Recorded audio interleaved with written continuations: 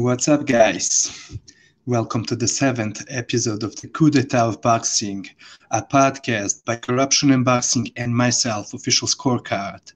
The Coup d'etat of Boxing is a podcast which brings you a fresh and original perspective on boxing, goes against the grain, and calls the BS out. Offers you the deep and well-thought analysis and reviews of the fights you saw or that you're about to see, and is here to bring boxing to the year 3000 like Dr. Octagon. Now I have some big news for all of you.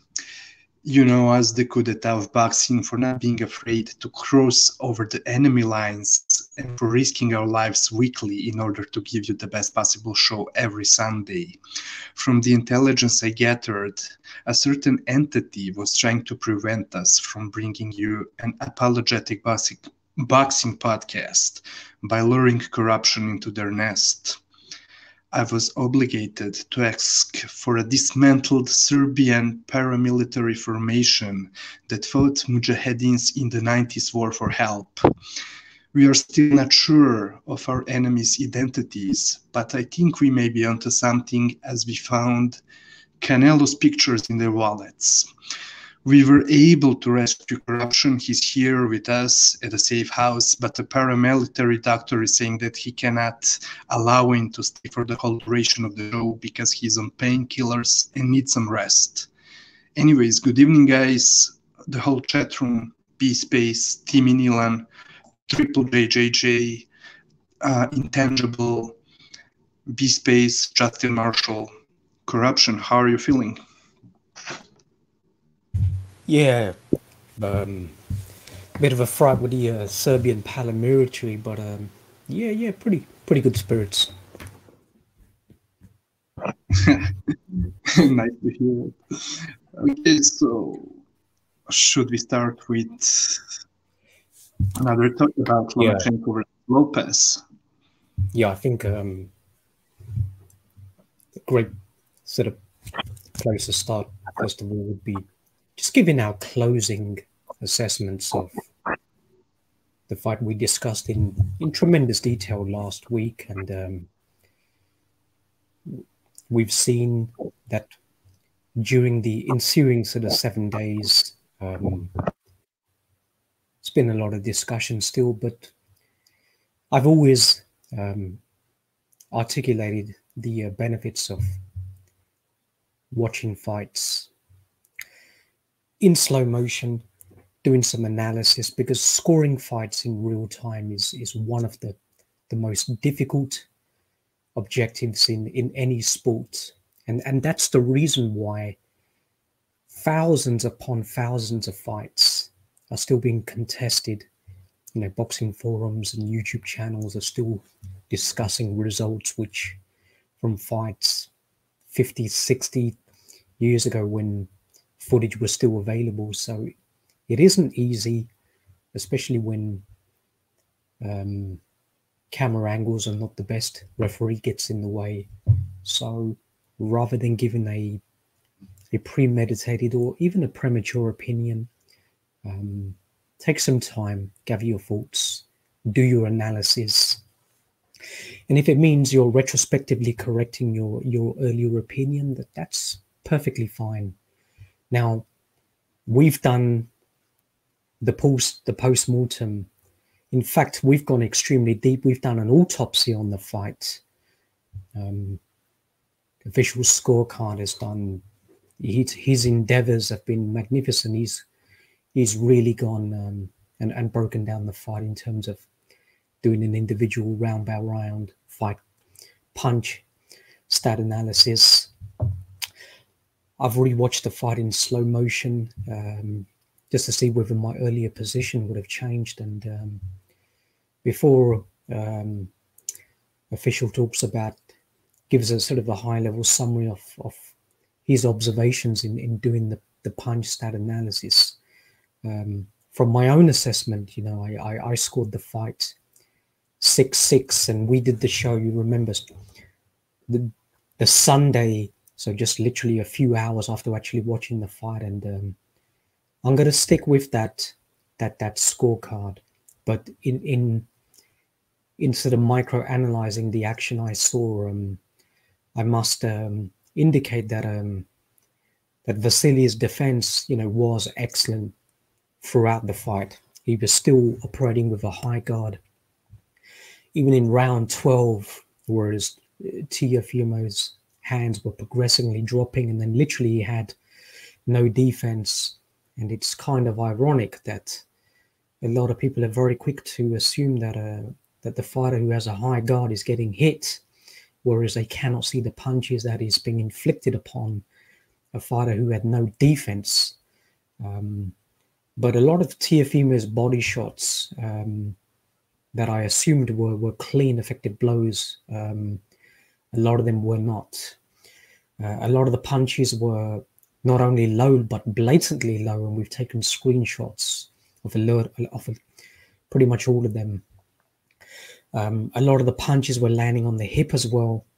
The referee was facilitating the injustice by not calling those misdemeanors, warning Teofimo. In fact, it was pretty ironic. He was actually warning Vasily, who sometimes, after inducing a low blow, would actually try and lean forward to try and gather his breath. But the referee would intervene, stop the action, and sort of berate Vasily for holding, which was absolutely astonishing. Not a single warning to Teofimo.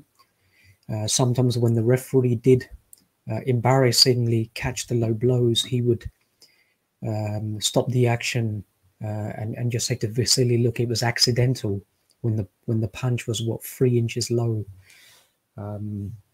So it was an absolute travesty, the injustice that he had to suffer, throughout the fight. A lot of the head punches as well that Teofimo was attempting was actually being deflected off the left glove onto Vasily's shoulder. He did actually a very good job with that high guard throughout the fight. Even some of the rounds that people assume that Teofimo won, especially the 12th round, is just, I'm just disillusioned with the plethora of stupidity that is just being perpetuated around. 85% of the YouTube boxing community, as well as sports writers, journalists throughout the world, and really do not know how to differentiate between a clean landed punch, a punch that is actually delivered with the knuckle part of the hand, as opposed to a blocked, deflected, or a slipped punch, or a punch that is actually hitting the high guard. Even though the force of the punch actually goes into the boxer's face, but if it's deflected to a greater extent, then it's not actually a clean landed blow. Although you can sometimes argue that the reverberation of the punch, that you can be kind and score it for that person. You don't want to really get over, just oversimplified. But Vasily really was fucked over in this fight. The average of the scorecards that were levied, meaning that Vasily didn't even win sort of 3 rounds if you take an average across the 3 judges, which is astonishing. Top Rank clearly wanted to implement not only the takeover, but a repetition of what happened in the Orlando Salido fight. But this time they're looking to change the face of Top Rank boxing and install an American-born, English-speaking, young 22, 23-year-old fighter. I think they're almost gauging that Vasily is probably past his prime now. Doesn't speak English very well. His body, the degradation on his body is becoming a little bit more apparent now. So it's a great time for phase 2 of their sort of business continuity in terms of installing those young fighters. And trying to market and trying to mold Teofimo into a pay-per-view star. Yeah, it was an absolute travesty. Maybe Vasily didn't do enough to win the fight on my cards, but he certainly didn't lose the fight. In some of the latter rounds, when Teofimo was actually getting hit, he was actually falling forward, so it clearly shows the damage he was taking. But the referee was very quick to stop the action. The referee didn't want Teofimo to sustain too much punishment, especially in those championship rounds when Teofimo was getting very, very close to being stopped. He was actually leaning over, sagging over with some of the beautiful straight punches that Vasily was landing at short range. Teofimo had effectively said that, he's not going to even fight inside the pocket with Vasily, taking a hell of a lot of punishment. His defense was just non-existent, swinging wildly, landing low blows.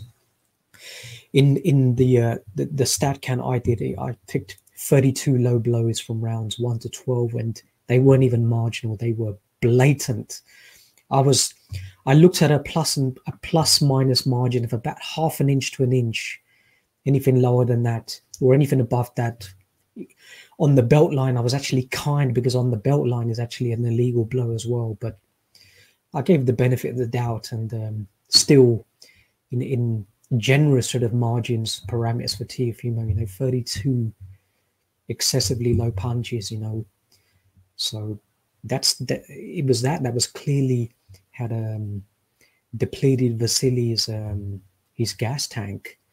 On the soft tissue area, when you're looking at the punches, you're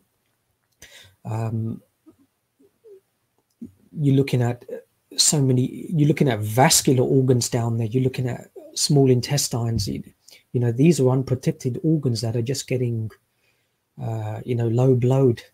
And that causes a tremendous amount of pain, internal bleeding for the fighter, and for that fighter to absorb those punches and still come back and give Teofimo, whooping his ass in those rounds. That's a mark of a fighter with unbelievable fortitude, determination to try and knock him out, because I guess he had to. So in closing this fight on my behalf, it was an absolute travesty. The referee's performance was just shocking. Leaves a very, very sad and bitter taste in my mouth, but I'll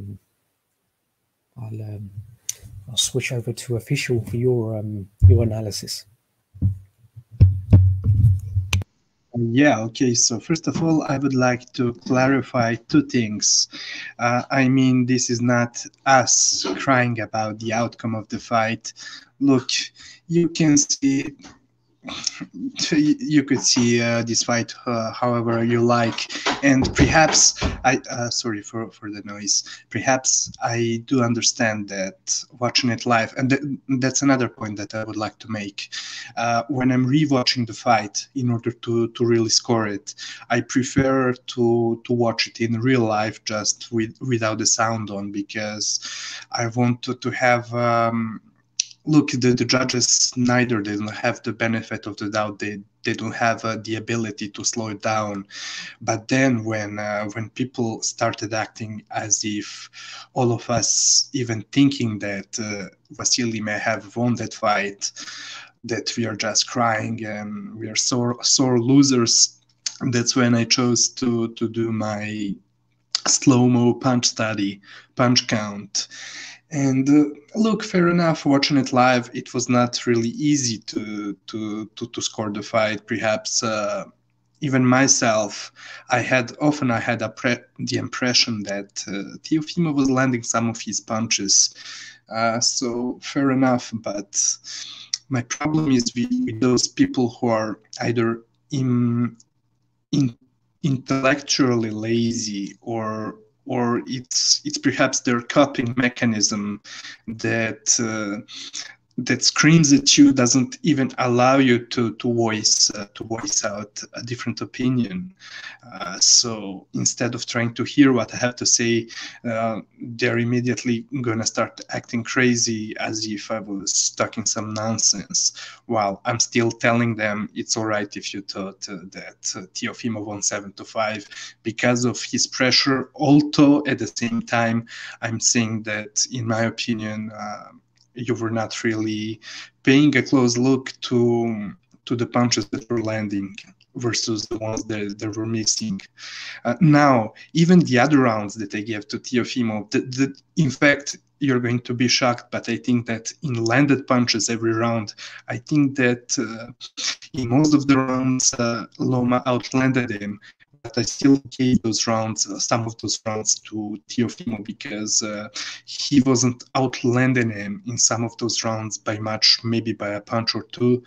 And Teofimo's aggression was overwhelming, and he was way more active.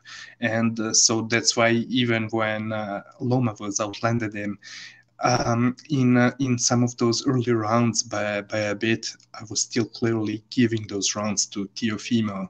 In fact, I may be wrong, but I do think personally that Teofimo only outlanded him in the first round, where he landed one or maybe two punches to zero of Lomachenko's punches.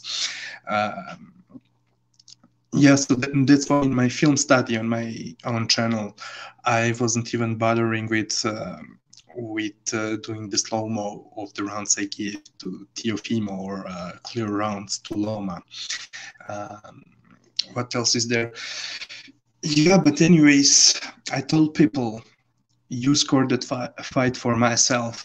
You either choose, if you were giving all of those first 5 rounds to Teofimo because of his clear aggression, although Loma was outlanded him, then in that case, let's give the 12th round to Lomachenko, because while Campbellbacks had Teofimo landing literally 50 punches in that last 12th round, while in fact I counted 15 punches landed for a Lopez, while Lomachenko almost doubled that with 29 punches. And sure, in that last round, Lopez did land 3 or 4 really great punches on Loma, but let's not pretend as if 29 of those Loma's punches were some weakest punches, because with most of them he was clearly snapping his head and landing really cleanly. So that's why I told people, you score it for me, because if into those early rounds Lopez was aggressive despite being outlanded, then you can make the exact same case for the 12th round in Loma's favor. He was he was being the aggressor despite Teofimo landing the single best punches of the round. And on top of that, I'm not even mentioning that he doubled the amount of landed punches, you get me. So, and by the way, that slow-mo film study, punch count, was worth making, because I'm getting the comments of some people that are upon watching those punch counts, they change their opinions. And by the way, one last point from me would be the 6th round. Watching it live, I knew it was. I mean, watching it live, I thought it was a close round, and look, I know I'm very aware of Bass commentary team, but I thought that I was experienced enough to completely ignore them. And perhaps maybe I didn't see. I thought some of Teofimo's punches landed that were in fact missing, but upon rewatching that fight, it was a clear round for Loma. So once more, I have no problem with you scoring the fight for Teofimo. But with that being said, in my honest opinion, you were not really looking at what punches were landing and which punches were missing. So that would be it for me, I think. Yeah, I mean, it's a case that we have detailed and a plethora of video evidence to substantiate our revisions or assumptions or actual conclusive statements regarding the fights. And the evidence is clearly out there. I would urge everybody to visit Official Scorecards, his own YouTube site, where he's uploaded, the videos and his commentary over the action. It certainly opened even my eyes to various elements of the fight.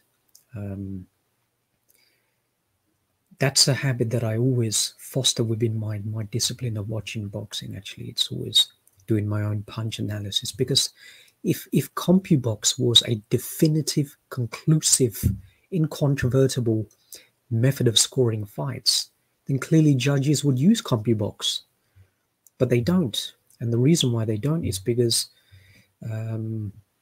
CompuBox is a system that is ultimately controlled by the networks, and it hosts their employees as well. So it's still prone to human error, but it can be manipulated, and the instructions can be levied to those employees who are ultimately there at the behest of the television network, as it was during the ESPN days as well. So it's a system that in this sort of context is used as a method of hypnotism, along with the commentary and the referee, who actually facilitates the instructions of the network and of the promoter, and of certainly the financial powerhouses who are actually pumping money into the fight, specifically all of the casinos, etc. So what we saw was just something which transpires over and over again in boxing, but the fickle-minded and the stupidity of boxing fans who are just very easily coerced and manipulated and hypnotized. It's almost mind-blowing, and it's the reason why I really don't have the time, patience, or the inclination to interact with any of these people. Just they're clearly not on our sort of intellectual level. So anyway, that's enough of that one. Teofimo Lopez gets the victory, fine, have no problem with that. Yeah, Vasily Lomachenko got unequivocally, he got fucked over in the fight. So we'll leave that, and we'll get on to some fantastic action. We'll look at the post-fight reviews, and it's probably the first time and the only time I'm going to have to say this, but big shout out and big credit to Eddie Hearn for a pretty fantastic card which took place in Mexico on the DAZN USA app. Network's been struggling a little bit, but this is if you're going to put on flyweight action involving some of the best fighters, arguably guys who one day will be in my eyes considered as all-time greats, fighters who are still cementing their greatness in Julio Cesar Martinez, one of the most exciting fighters on the planet. He kicked things off against Moises Kakaris, 112 pounds. El Rey, who's the WBC champion, having coming off a very hard-fought and an exciting victory against the spirited Jay Harris, who we'll talk about a little bit later. Now, he didn't waste absolutely any time in disposing of Moises in just one round, a fight that I think was certainly expected to go a little bit longer, but El Rey started very quickly, an aggressive power puncher, so we clearly didn't see the full array of his skills, because he's a very fluid switch hitter as well. Great balance, does square up, but I don't think the squaring up is a disadvantage. I think the squaring up in his case is an advantage, because He has the ability to unload fast combination and hard combinations with both hands. Yes, he will take a punch, but he's got a very decent chin as well. Unbelievable combinations he throws. I like that short right hand against Moises, which followed up with a beautiful like 1-2 piece. Moises never really recovered after the early knockdown, which was I think inside a minute or something. So not much really to say on this, you know, just an impressive first round TKO victory, official. Yeah, absolutely. And Julio Cesar Martinez never fails to give us a great fight. In fact, right after the fight, I tweeted, what a deadly, clan-powered buzzsaw that man Julio Cesar Martinez is, the most exciting fighter to watch in boxing, hands down. And I said not even close, but in fact, after his fight, I was reminded that Chocolatito is still boxing, and although he's not in his prime, Chocolatito is, to me, is the second most exciting, still the second most exciting fighter to watch in boxing. But speaking of Martinez, yeah, he's really amazing, and with his every punch, he's constantly throwing the kitchen sink at his opponents.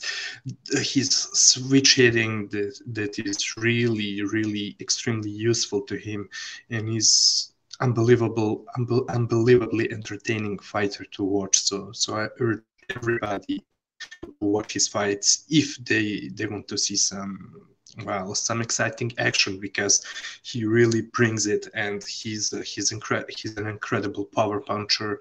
And like you said, corruption, yeah, I mean, it depends on certain fighters.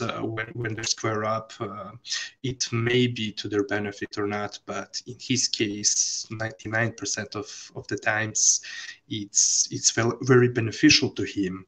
And with all respect to his opponent, Moises Calleros, he wasn't anywhere near an amazing opponent for him, but Martinez was doing a great job countering him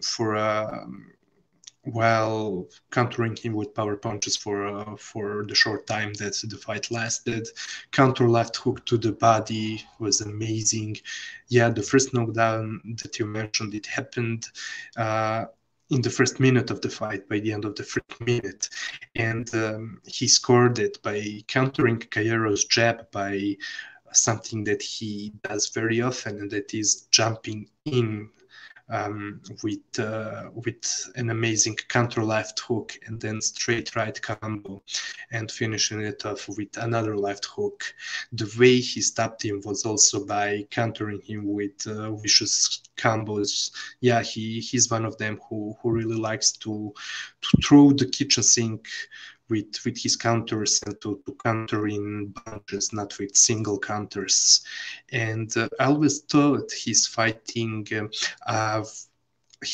as a way more offensive, more hard-hitting, more exciting, but also more careless, and more physical, but also more upright version of Canelo Alvarez.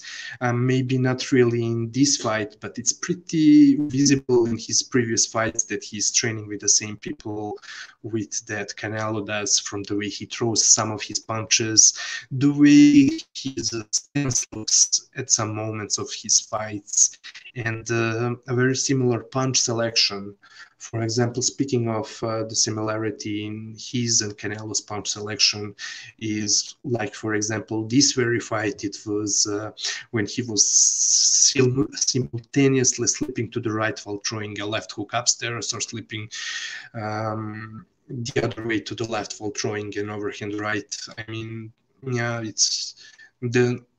it was visible to me that there are some similarities, despite them not being exactly the same fighters. But I'm seeing some similarities. But anyways, yeah, so I mean, El Rey is very, very anxious to move up to super flyweight, and he's gunning for Juan Francisco Estrada and Roman Gonzalez. He desperately wants those fights. And yeah, corruption. But you know what? that could Sorry well for be the future of 115 pounds. I would love to see a fight. You know, he's young, somebody like him, and that even him and the guy Estrada. I think that's a mouth-watering war of attrition, but of skill as well. It's not just two guys. It's not. I've heard some expressions about ballroom brawling for the DAZN card, but they don't really don't really understand the sort of in-ring action. They just look at the annexes of the fights. The ability that these fighters have when they're throwing power punches at velocity, but they actually throw a lot more counter punches. If you actually sat down and looked at the analysis, like, and there's certainly in the fights we'll talk about, but you know, Martinez as official made the assumption that a lot of the openings and a lot of the devastating punches were landing from sort of countering what Moises was doing. So these are very cerebral fighters who, and it may be a stay busy fight, but what is Martinez? How can he actually demonstrate that he's an elite fighter? Is to dispose of these people instantly, and that's exactly what he did. So this is a pound for pound top 10 fighter. Somebody who's going to get better and better, is desperate for bigger and better challenges at the money division, super flyweight. So if he moves up and people like Jay Harris move up, and eventually, you know, Jesse Rodriguez will get to 115 as well. I've got Tanaka up there now. You can see the new injection of young fighters who are looking to change the guard at 115. So Estrada and Roman, if they have their dreams of the second fight, if they want to continue and remain supreme at 115, they're going to have their work cut out with so many impressive fighters that are just waiting and looking to cement their own legacies by beating these great all-time great Hall of Fame fighters who are fighting. So great times, official. How long do you see Martinez remaining at 112 at flyweight, or do you think by next year he would have moved up to 115? I would not be surprised at all if he moves up to 115 soon, because he's been mentioning for a while that he wants to compete with 115 pounders, and like you said, I mean, to me personally, 115 is the best division in boxing with a lot of amazing talent, and imagine the addition in Jay Harris and Julio Cesar Martinez, what they would bring to that division, it would be absolutely insane. But corruption, one thing that I failed to mention, I found out on the Discord group earlier today, I think, or yesterday, someone posted, in fact, when... tell me if I'm wrong, but I think that this opponent of Martinez was a replacement opponent, right? Yes. Yeah. Yeah, so that's right. So they asked. It's been told that DAZN and Eddie Hearn asked for Roberto Garcia if he had an 112-pounder to replace Martinez's opponent, to fight Martinez, and he told them no, but I have a 108-pounder in Jesse Bam Rodriguez, and Robert Garcia said he never heard again from Eddie Hearn.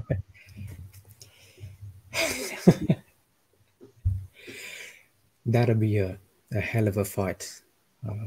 Absolutely. No need for maybe Robert was just playing poker, but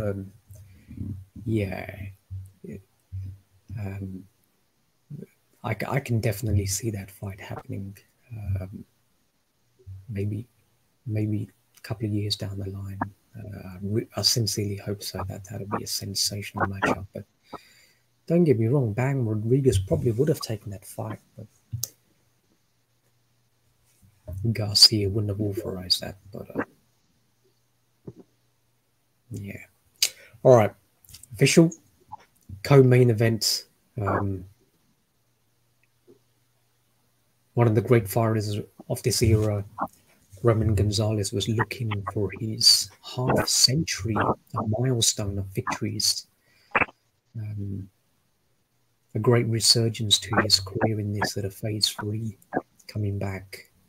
I mean, all knockout victories, one in Japan, Moises Fuentes, and Khalid Yafai. So people were just a little bit too early jumping the gun, thinking that he was finished or he should remain out of the game after the one knockout defeat to Srisakat. But for some people, a rest and resurgence, and he's had time. He had a very heavy mental blow with the loss of his trainer, who was very, very close with him. Took on that mentor role as well, even after Alexis Arguello was passing away. So it affects, bereavement affects all of us very differently. Some of us can just carry on, but a trainer is very difficult, finding that connection. He went back to Japan with Tanaka briefly, trying to find the right sort of balance, but put on an excellent performance against Khalid Yafai, won every round, and that said to me that Roman still has, a championship. He's desperate to sort of unify the belt. He hasn't done that previously, and he's very close. So it was a collision course kind of event. Roman Gonzalez and Juan Francisco Estrada on the same card, and the two victors and expected victors would meet in a sensational showdown later on. Although there was some sort of brief ramblings that Carlos Cuadras was in jeopardy of making weight and contesting this fight, and Roman Gonzalez would step in, but those rumors were very premature. So up against Roman Gonzalez, we had Israel Gonzalez, a very good fighter from Mexico. Roman was giving away 10 years, I believe, in age, 3 inches in reach, 3 inches in height, and an incredible 7 inches in reach. So a very tough opponent, and Israel Gonzalez, Jiga, who had a split decision victory in Japan against Sho Ishida, a very good fight actually. Highly competent fighter. Fought for the world championship against Khalid Yafai. Put on an excellent performance, but he wasn't rewarded with his efforts and his endeavors. Matchroom clearly had fixed the scorecard, so Khalid Yafai would remain the undefeated champion. And Roman just put an exclamation mark on Yafai when he absolutely destroyed him. So a very, very highly competitive fight, stay busy fight for Roman. But some people were actually predicting that Roman would lose the fight as well. Although they're very quick to obviously change their predictions after, but a lot of people were saying a dangerous fight, but it clearly really wasn't the case. We had some tremendous action. Israel Gonzalez actually started quite well. I like the fact that he doesn't fight tall, he actually leans down, and he was doing that very well, leaning down, sort of minimizing his height advantage, so he can get level and land sort of, straight punches without neutralizing or negating his power. That's very good fundamentals. Good to see from a young boxer. That's exactly how they should be fighting. Israel Gonzalez clearly had the benefit of hand speed. But Roman has fantastic side-to-side movement. His defense at a short range where he really had to get, try and get Israel, the taller fighter, trying to get him to smother his punches, you know, make it difficult for him to get full extension on those punches, given the 7 inches he had in advantage. So good tactics from Roman, and his punch output was absolutely ridiculous in this fight. His endurance, his stamina. He structured the fight, I noticed, quite differently. He went for speed initially. Did a great job in cutting off the ring as well, really trapping Israel up against the ropes, unloading like very, very good combinations. But for the initial sort of first sort of 3-4 rounds, Roman wasn't focusing too much on power punches. It was good punch placement, very good decoy punches. He likes to shift with that double right hand, then coming across, knowing that Israel Gonzalez has actually a really quick piston-like left hand in which he would fire. An educated left hand, he would fire free lead uppercut, then come back with the right. But Roman would just double tap him, block the punch, one on the elbow, side to side, slip the other punch. Then he'd change completely on the other side and land, a left hook, then a left uppercut, then he comes to the other side. It's just that ability to oscillate side to side from a target, from landing decoy punches to hard punches. He switches the power in one sequence from soft to hard, and the harder punches sometimes are with the left uppercut, but then he'll follow up with a straight right hand. Sometimes he'll fire the right hand a little bit lower up against the chest just to open up the left hand, to change the guard position of what Israel Gonzalez was doing. But Gonzalez knew that whenever he tried to fire the uppercut, which was working, but Roman had good observation skills and defense, eventually he was actually blocking a lot of those uppercuts as well. So there is just so much going on with this fighter. The high level of skill that he exemplifies, within throwing a crazy amount of punches. There's just so much IQ. There's so much awareness. There's a tremendous amount of accuracy. He doesn't waste that many punches, although he's throwing a lot of punches, but he's varying the power between soft and hard. So it's sometimes difficult for opponents to try and understand his combinations, his sequences. So Roman is always keeping them guessing. The key for me is that his balance is just fantastic. You never see him overextend on punches and lean forward, lose his balance, so that it opens up counter opportunities. So Gonzalez, Israel found that tough as well. He kept his shape, kept his fundamentals very well. Then he started increasing his work rate to the body, landing barrage of punches, had Israel trapped up against the ropes. Israel was having some success, but his punch output wasn't too high.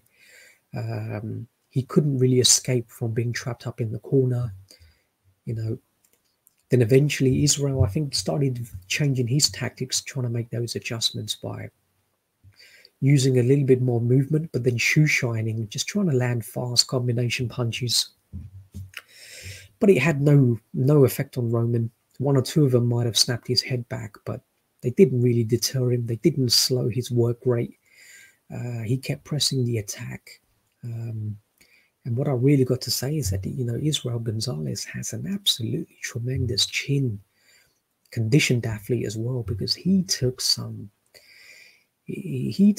murderous right hands and left hooks and left uppercuts and right uppercuts and straight right hands. If he's not pissing blood or feeling the effects for a couple of weeks, then I would be shocked. But credit to him, 23-year-old, he's had He's had a tough introduction in quite an early part, but a good fighter. But yeah, official, very exciting, competitive fight. You know, I mean, I scored it 9-2 and 1 even, but a pretty dominant victory from a Roman Gonzalez, who still has so much ability, so much talent, so much skill, so much endurance. Punch resistance is there as well.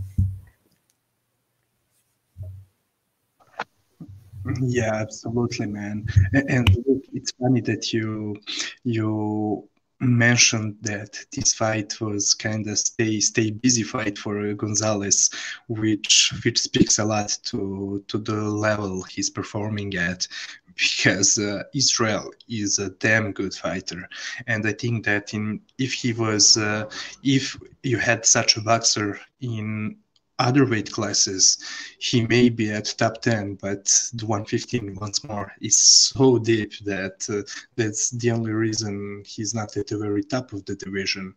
Now, I really do have a lot to say about the fight. Initially, I was surprised seeing the difference in size in between them once both of them got in the ring, because from what I remember from Israel's fight against Kaliafai, there was not a lot of difference in between them two. But the thing that I forgot is that Kaliafai himself is a damn huge 115 pounder and is already moving up to bantamweight. So it was shocking to see the difference in size between them. And like you said, really impressive defense from Roman Gonzalez. The front foot.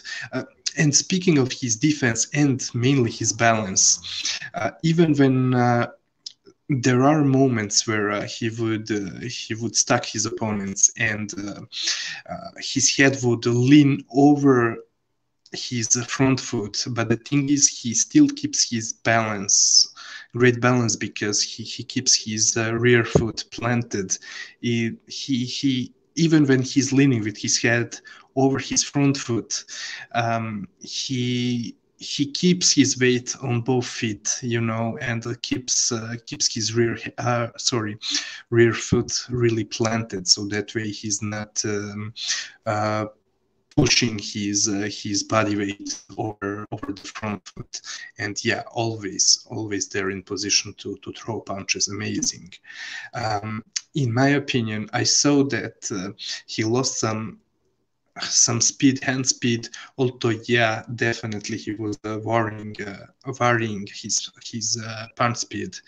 And I would say I saw him a bit tired, so you can kind of say that he lost some stamina. But man, with the work rate that he shown the other night, throwing over 1,000 punches, it shows you that his stamina is still levels above many other younger fighters, and is still extremely good. His defense was always underrated by some, but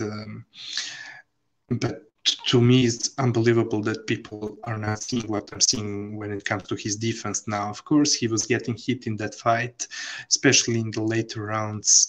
But when you have a fighter with such a punching output and that stays in the pocket for so long, it's impressive what he's able to defend from. He still has an excellent accuracy, and he could not miss with that right hand, and I'll get to it later. By the way, like you said, Israel's chin is amazing. Yeah, so especially in the couple of the earlier rounds, he showed amazing skills, defensive skills of blocking and pairing with gloves. Really some old school type of defense. It really impressed me, the amount of punches he was blocking despite staying in the pocket. And In some way, he even looks to me James Stone-esque in spots when fighting on the inside, because just like James Toney, although he's, of course, a different type of inside fighter than Tony was, he doesn't only stay in the pocket for a long time like him, but is also the most composed fighter I've seen fighting on the inside since the already mentioned James Toney. His composure on the inside with the activity that he has is amazing.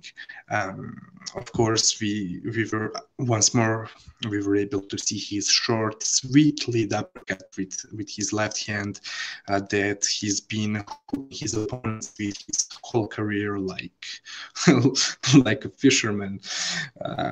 So yeah, high punch output was still there. His long combos, especially those thrown while. What I want to say is that I think that the right answer to Gonzalez's pressure is high punch output and long combos, especially when you're punching with him, which Israel did in spots, but he's that type of fighter that, especially in this fight, as we were able to see that Israel was fighting in spurts, exploding from time to time with long combos. So yeah, he was showing the hand speed, shoe shining, and I think that Israel Gonzalez started well in the first 2 rounds, and then in the second half of the fight, he even started countering him with uppercuts to the body. That was another good thing that he was doing against Chocolatito. But earlier you mentioned Chocolatito's straight right, and to me it is a very underrated weapon of his. I'm saying it's very underrated despite him finishing many fights throughout his career with this very punch. In a sense, then, when you mention him, the first thing that comes to your mind is probably him operating skillfully in the exchanges at close quarters, his combination punching accuracy, punch placement, head and body work, angles, footwork. But it's crazy how accurate he is with his straight right. He's really amazing at timing his opponents with that punch, and like you mentioned, him varying the speed of his punches. He can either slip in a quick counter right hand, or he can really take his time and perhaps maybe even telegraph it, but he's waiting the right time, the right move, the right opening to throw that punch, even when he throws it slowly. And the accuracy of that punch is really amazing to me. And he was landing that straight right hand the whole night on Israel, after all.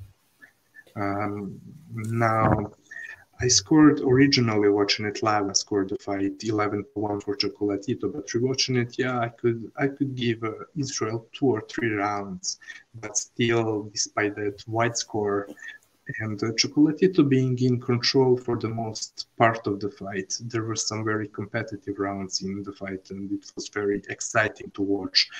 So, yeah. In fact, yeah, I told you I would take some time because I have a lot to say. I would like to make a couple more points. So his defense, Chocolatito's defense, he's constantly switching his defense. It's very unique, you know, to have so many different type of defenses that he's showing in his fights, but are not very visible, especially for those who are not really paying attention. Because some people are only seeing him fighting on the inside without realizing what he does. And he can defend by blocking and parrying, or using his head movement with his head leaning over his front foot, switching his upper body from between the front and back foot. Then he can also smother his opponents by going chest to chest or shoulder to shoulder. He can use the lateral movement as a mean of defense. He can roll punches, even using the shoulder roll like James Toney from time to time, or taking half a step back and then counter. Also, at this stage of his career, since after the first fight he had against Sor Rungvisai, I believe that he stopped using that last mentioned move as much as he used to do. Yes.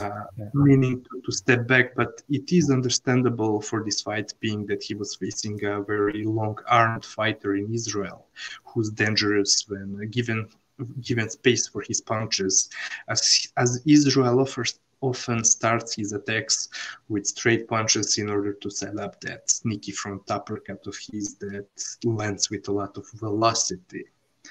Now, two more things that I have to say. Sorry for dragging it so much, but I really...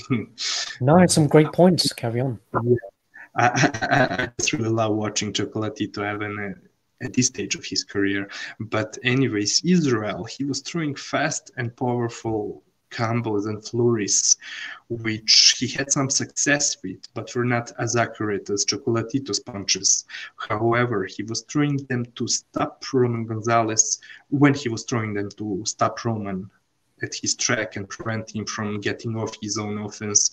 It was very useful to him, and those punches were eye-catching, like you say, shoe-shining, etc.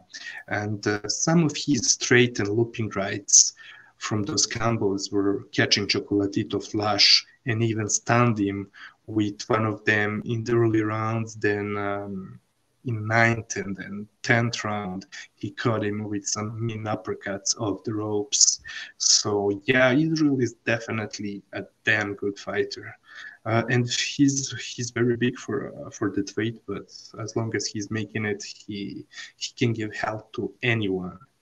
And but I would like to make a point about Israel's defense. When trapped on the ropes in this fight, Israel was very herky-jerky with his upper body, but he became easy to time really quickly, as those repetitive defensive movements became predictable real quickly for Chocolatito.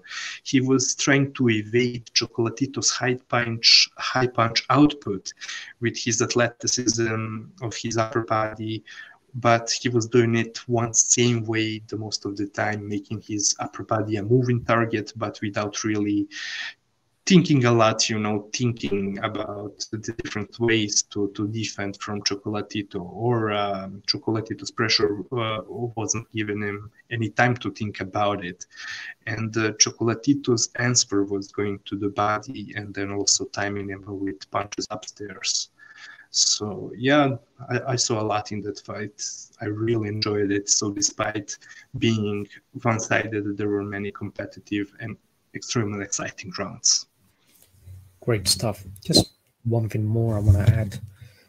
One thing that Roman does from a technical standpoint on the offensive side, for a fighter who has an uncanny ability of sort of switching side to side and sort of pivoting around the target, not remaining in one place.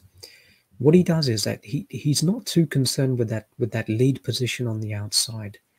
What he actually does is he actually splits the opponent's foot positions by planting his lead foot in between their feet. And it's that ability, that position he takes slightly on the right, that gives him that advantage of those decoy punches on the right. But then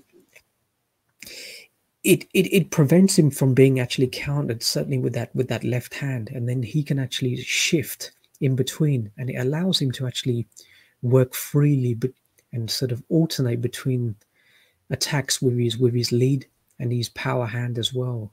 So it's kind of a sort of a unique feature that he does, but actually works very well. And when you think about it, Israel Gonzalez likes to maintain distance and range, and you argue maybe he should do. And he's actually a very good fighter who can operate laterally and throwing good straight hard punches on the outside. Just sharpshooting with that height and reach he has. He was catching Khalid Yafai with those punches, and Ishida as well. So for Roman, to effectively have the real estate and to cut off the ring and literally trap him for 70-80% of the fight up against, on his back foot, up against the ropes. It shows Roman's awareness of the the characteristics and the advantages of his opponent, and just the ability just to keep cutting off and applying pressure, subjugating and suffocating him and taking away his advantages. So it was a very good performance. It's his milestone 50th victory. 42 or something knockouts. It's quite an amazing ratio for strawweight, light flyweight, and super flyweight. And you mentioned, official, about what he used to do before. Now against Brian Valoria, he was up against the ropes, remaining dormant. Valoria would walk in and he just would land single left hand counters. He'd sometimes lead left hands that would actually hurt and drop Valoria. So he can be an ambush fighter as well. And there's actually so much to his ability, but unfortunately he came a little bit too late onto HBO's radar, and at the time we didn't really see the very best of Roman. But so I would definitely urge fight fans to go and revisit his fights in Japan under Mr. Honda's promotions. There's a lot of fantastic fights he had, very dominating performances in Japan, Mexico, around the world. But he moves forward, and so we move on to the main event, official. If you didn't have anything more to add on Roman's performance. No, that would be it. Let's go straight to Estrada Cuadras. Cool. So a great co-main event, and a rematch. One Francisco Estrada defending his WBC super flyweight championship up against former WBC champion Carlos Cuadras, the Prince. Really a period of sort of indifference. Now, people talk about what Cuadras did to Gonzalez. Well, you can. I always looked at the sort of converse aspect. Look at what that fight did to Carlos Cuadras, because he was still very much in his prime. He took a systematic beating in that fight. But people just look at the facial damage that Roman suffered, but they don't really look at the in-ring action. As I've said repeatedly, facial damage is not a barometer for how a fight is going. It's not a decisive factor. Some people just have, they may have previous scar tissue. They may have high bone structures, and therefore skin which cuts up. So it's not always very simple. But Cuadras, having gone through a real period of turbulence, having lost to McWilliams Arroyo actually coming back off over a couple of years out the ring to beat a Cuadras who's had issues with performance-enhancing drugs. Clearly in the Roman Gonzalez fight, I always felt that his performance went to another level. I've watched his career from day one, and his flurry of punches he was throwing in that fight and sustaining it up into the 12, that was something I hadn't seen before, in taking the punches as well. But he got himself back into shape in this fight. He's clearly, Canelo's chemist has clearly been working with Carlos. He's got a new haircut, looked like a mean little motherfucker. There was a little bit of bad blood between the two fighters. I don't think Estrada was too convinced with his resurgence or his transformation, but Cuadras looked good on the scales. So contrary to the rumors which were happening, when I saw the weigh-in, I was anticipating, a very good fight. And it turned out to be a hell of a war between the two Mexicans. Cuadras coming off to a great start, actually. He looked good in round one. He was finding an opening both for his right hand. His jab was landing. It was actually the wider hooks which was giving Estrada some problems. Estrada has really, and sometimes to his detriment, he's really transitioned into an attritional fighter. He really is one of the most cerebral, one of the most finest technicians in all of boxing. I think Estrada's left hand, his lead hand, the ability from the jabs he throws from a T-guard position, slightly gap in between the guard. So it's that T-guard style he throws, which allows him just a minimum recoil on his left hand, but the ability to cycle through jabs, the left hands to the body, check hooks, double up on those hooks as well. Aesthetically, it really is one of the best punches in all of boxing thrown by any fighter. And we saw his check hooks was landing well. He takes that step back always, lands that check hook with precision. But sometimes he has a problem when fighters are actually doubling up on the left hand. And Cuadras was doing a lot of that in the first fight. Not as much in this fight, which was a little bit bizarre to me. But, the wide punches were definitely having an effect. And in the third round, we saw Cuadras getting Estrada up against, cutting off his space as well. When Estrada was pivoting off to his right, firing that straight right hand, we saw his head position just come off the axis a little bit, allowed Cuadras to split the guard with an uppercut and finish off with a left hook. A really fantastic little combination. Surprising because Estrada was actually doing the better work up until. But Cuadras is a big 115-pound fighter. He's not really operated at any other weight categories. Whereas Estrada's come up to a super flyweight. And Cuadras definitely looked heavier in the rehydration, so had the strength, had the power, has very fast combinations, and it looked because it was a short uppercut, so Cuadras did get some power into it, but Estrada got up. He's got a fantastic chin, we know that. To me, it was a flash knockdown. Because not only did he recover, but he actually won the remaining part. Well, Cuadras did have a little flurry. The commentators did get a little bit exciting, but Estrada didn't seem that hurt. It was the left hands, the wide left hands, that was giving Estrada problems again towards the end of the round. But he sucked it up pretty well. Estrada came back. Mid-rounds, his counter left hand was just working beautifully. Cuadras was just overextending, and certainly with the right hand, and then getting caught with the counter left hook twice. Estrada not only goes back with the counter left, but he feints to go left, but he actually moves to the right, changes his body position over, and then fires the counter left from a weird angle, actually taking the inside position. I've never really seen many other fighters do that. Quite weird, because it would be better off with the right hand firing the straight right, but he tends to sort of move off, I guess, to protect his body at times, but then fire that check left hook. Amazing.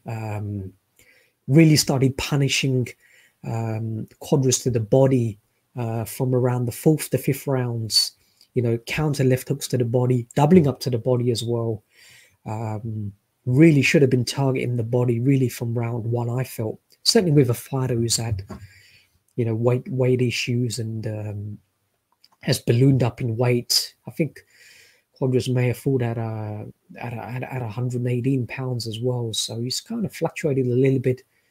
But Estrada, the key punch was definitely, in official, in the way we were speaking live, was definitely the left hand to the body. I was just urging for that punch, and eventually when it was landing, you could see Cuadras was absolutely hurt by the punch. He was getting his right hand back, tucking in his elbows, trying to protect his liver, And a cerebral fighter like Estrada is not going to miss that. But he was patient in actually landing it. It wasn't an outright assault to the body, but he was patient, just slowly breaking him down, increasing his output, walking in with that straight right hand, actually doubling with that right hand. The right hand was actually causing a lot of damage as well. But eventually, Cuadras couldn't really sustain much domination. He had spurts, and those spurts were rescinding slowly and slowly as the punishment was being absorbed. His energy was being depleted. His mouth was gaping wide. Actually, his mouth was gaping wider than Jane Wilde's ass off that porno I saw the other day. You know, it was crazy. Estrada in the 11th round, that's when all of the damage was done. Having one knockdown he'd suffered, but he'd pretty much dominated the fight. And in the 11th, scoring, you know, a straight right hand, left hand combination, but it was the second knockdown. Beautiful check left hand, right hand combination again. And you see Carlos Cuadras actually falling face first. Very heavy knockdown. And you knew that it was just a matter of time. And, you know, Estrada had promised a knockout. Referee allowed the action to continue after the second knockdown, but Cuadras was clearly hurt. A last little insurrection of punches, but there was nothing on his punches then. Estrada came in, 2 more punches, and Cuadras was just sagging forward, leaning forward. He was pretty much out on his feet. So a right time for the referee to intervene and call a halt to the proceedings at the end of the 11th round, and Estrada delivering as he promised, you know, being the first man to stop Carlos Cuadras in a tremendous war, you know, against a resurgent Carlos Cuadras. But Estrada, I don't know, official. I'm a little bit critical of some of his tactics and, you know, not targeting the body straight off from sort of round one, but, you know, he wanted to put on an exhibition. He's that sort of a fighter. Made it a little bit more difficult. But in the end, you know, stopping Cuadras, stopping up, let's face it, a guy who was probably roided up more than Arnold Schwarzenegger, did a hell of a job, and great victory in the end to retain his belt and then move on to the super fight. Yeah, so wonderful breakdown, because I'm sure that I'm not going to be able to do justice to those 2 guys for the excellent fight that I was watching, because earlier today, instead of rewatching that fight, I took a nap to be fresh for the show. But yeah, anyways, you know, speaking of that fight that happened years ago between Cuadras and Chocolatito, I'm gonna shock a lot of people. Probably not you, because I'm pretty much sure we saw that fight pretty much the same way. But a lot of people who even thought that Cuadras was robbed in that fight. Well, me personally, I was giving Cuadras, in my opinion, there was a lot of swing rounds, 3 really swing rounds where Cuadras was doing great, but people are forgetting that Chocolatito was probably doing even better in those rounds. So I could see that fight going. In that fight, I could see giving Cuadras from 5 to only 3 rounds, you know. But that fight was taxing even for Chocolatito, and like you said, for Cuadras himself, that it looked much closer than that. But it was, anyways, it was amazing fight that any boxing fan should see if they haven't seen it yet. But yeah, the fight was extremely exciting. I think it's one of the very best fights this year. In fact, okay, probably none of those fights could fuck with Berencic and Zepeda. Although it's arguable because in many of the fights, in between Estrada and Cuadras, there was a lot of non-stop action and continuity in action, unlike Zepeda versus Baranchyk. But I'm not trying to shit on that fight because it's clearly a clear classic. But yeah, I think that seeing the pimples on Cuadras' back was a good thing, a great sign. I was thinking that we may be watching a reborn fighter, and it certainly looked that way early in the fight because there was a lot of great action. But I think Cuadras had a great game plan for Estrada, who, in my opinion, again, I think that just like you said, he's an excellent boxer, but he sometimes admires his work too much and doesn't really work. His work rate is not really high. He's content with winning one exchange and then moving around the ring. And I think that Cuadras used that for... So what he was looking to do was high work rate, really high work rate, a lot of pressure and a lot of punches, a lot of combos while changing the angles. It's a similar game plan that Chocolatito uses and that Chocolatito employed many years ago, 8 years ago, against Estrada as well. And I think that he was having problems with that. Estrada is a wonderful technician and a counter puncher, but he should. I would like to see him more active in the ring, kind of like he was against Rongvisa in the rematch. But even in that rematch, I thought that Estrada's defense was not that great. He's an amazing talent and fighter, but I think that his defense is one of his weaker points.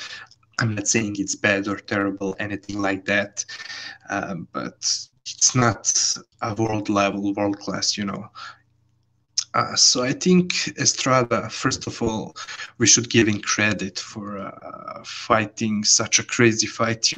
He was taking punches from a much bigger guy, just like you said, and he was able to outfight him. Now, it sucks that I was not able to rewatch the fight because you caught on many more little things that were happening in the ring, strategical and tactical things, the moves. But I saw a lot of things you mentioned, Estrada countering and then setting up punches for that left hook upstairs, or body punches, uppercuts, and left hook to the body, which, like we were able to see, was killing Cuadras. And yeah, he should have employed much more of body work for the very reason you mentioned. Now, at the same time, I would also like to give huge credit to Cuadras, who, despite being probably on PEDs again, I don't know, because it was his best fight since years ago, at least from what I've seen from him. But big credit to him because he was able to fight while being constantly dead tired for like 8 or 9 consecutive rounds and being hurt in the process.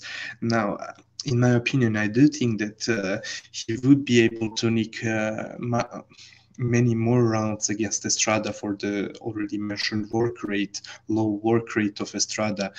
And I think that Cuadras brought up the best of Estrada in a sense that when Estrada was not really active, Cuadras was landing many more punches, but then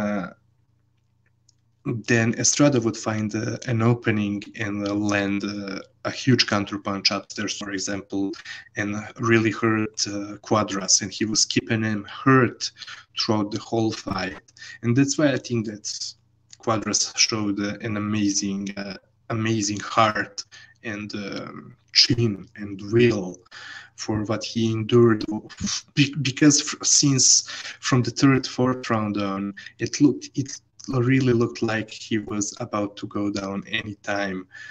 He was losing his footing, his balance. He was dead tired. You mentioned it yourself. He was breathing, through the mouth, but he has that true confidence about himself, and that's why I do think that he's not that charismatic for nothing, because in my opinion, okay, with many fighters that charisma may be fake, but with him it really transpires in the way he's behaving in the ring.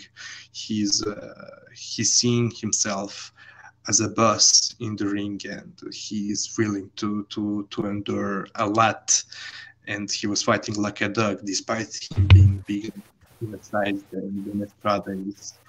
And Estrada, well, all the things I said about his defense and him being dropped or being hurt a bit, but still having a great chin, he still showed such a calmness and showed that he's a real experienced veteran. Okay, he's not that old, but you see that he's 100% boxer. There's no BS with him.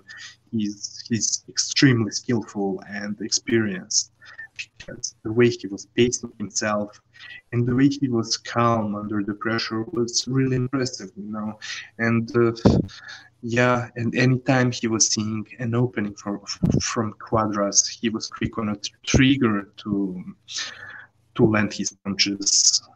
So, anyways, great fight, and I'm looking forward to rewatch it the next day. Yeah, in retrospect, I think what Cuadras was doing for some of those middle rounds, where he can move laterally. He's a wonderful lateral boxer with fast sort of flurries. The short sort of explosive combinations he does in some of the middle rounds, where he was actually targeting Estrada's body very well himself. But when he started to stick and move, use a bit of lateral movement, try and distort Estrada, who was just coming a little bit too forward in straight lines at times. Estrada was like a locomotive train. He starts a little bit slow, but once he gets that momentum, then he just literally wants to steamroll you, overpower you with his punches, his combinations, and his counter punching, all in that sequence, and just keep marching until he's actually had you down. So the best way is to try and disrupt that rhythm, move laterally, get the fuck out of there a little bit, try and vary your tactics. So when actually Cuadras was doing that, he was actually having some success. And he does land those, flashy combinations from a distance, so you can definitely sway those judges. But Estrada was determined to get him out there, and he did so. So given both of their respective victories, official, now this sets up the most anticipated fight in boxing, in my humble opinion, in years. 5 since their first magnificent fight, which was fought at flyweight in Mexico. Gonzalez defending the WBA super flyweight, and Estrada the Ring Magazine and his WBC belt. That fight is definitely going to happen, I believe. For me, it is, I don't know, I'm getting an erection thinking about it now. An unbelievable fight. I think it's going to be an unbelievable war, without doubt. As I mentioned, as I reiterate, it's the most anticipated fight. It's the best fight in all of boxing. But, the boxing community are just a breed of unsophisticated, archaic individuals who don't really understand or even appreciate or acknowledge quality. They would retort and say something like, nah, man, Errol Spence and Bud Crawford, or a Canelo and Charlo, or Wilder and Fury 3, some B-level nonsense they would come out with. boxing fans are just boxing fans are the sort of people that if they ever went shopping in Milan at some of the the greatest clothes stores on the planet, they would be looking for Levi's 501 jeans instead of an Ermenegildo Zegna, a pinstripe, or a Roberto Cavalli or a couture or something like that. If half of all of these boxing fans, if they ever had a passport made and they had the ability to sort of travel overseas, if they ever went to some of the best restaurants in Paris where you are official, to a 5-star Michelin restaurant, they would sit down and order and they would ask for a steak and chips. That's the level of sophistication boxing fans have. And we can continue trying to promote this potential super fight, but it would be futile to these archaic who just want to see some B-level brawlers. But what are your thoughts on that forthcoming super fight? Hey, first of all, the metaphors that you used, man, I'm definitely gonna make a video, a compilation of all of your popcorn plans. Man, I have to do it. You're so right. By the way, it reminds me of that one time as a kid when we went on a holiday at the south of France. My mother was eating nothing but pizzas every night, while everyone else was trying seafood, etc. So it's close to home. Yeah, but anyway, it would be even now. Chocolatito, you can say, out of his prime, but still amazing fighter, and he has much more left in him, as well as as Estrada now. The thing is, Chocolatito from this generation is my absolutely favorite fighter, if we do not count Pacquiao, because two of them, they are my favorites.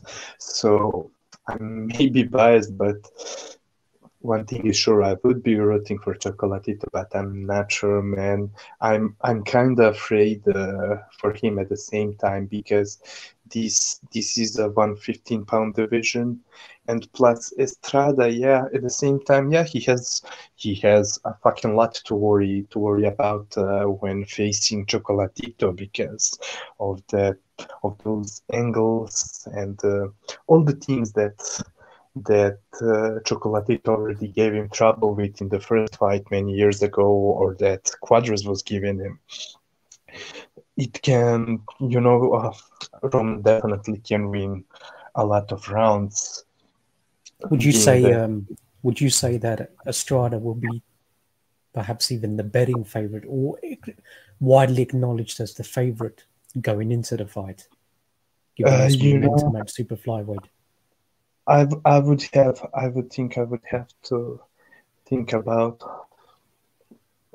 I'm not sure, because I'm wondering who's more popular out of them two, especially in the US where the fight is gonna take place. I don't know, man. I don't really know, but I think that the boxing community would probably give the advantage to Estrada. And look, me myself, that's why I'm kind of worried for Chocolatito in this fight, because Estrada, well, his work rate, once more, I hate to bring it back again, but his work rate is not that great, but his punch placement, his accuracy he's as accurate as Romani's, maybe even more so. But also, he would be different than many other Romans opponents who were not as precise and as accurate. And any moment, Estrada, as you could see in his last fight, could lose the fight and then find time, find the right time to land a punch and to turn out the whole flow of the fight. So that's why I'm very worried.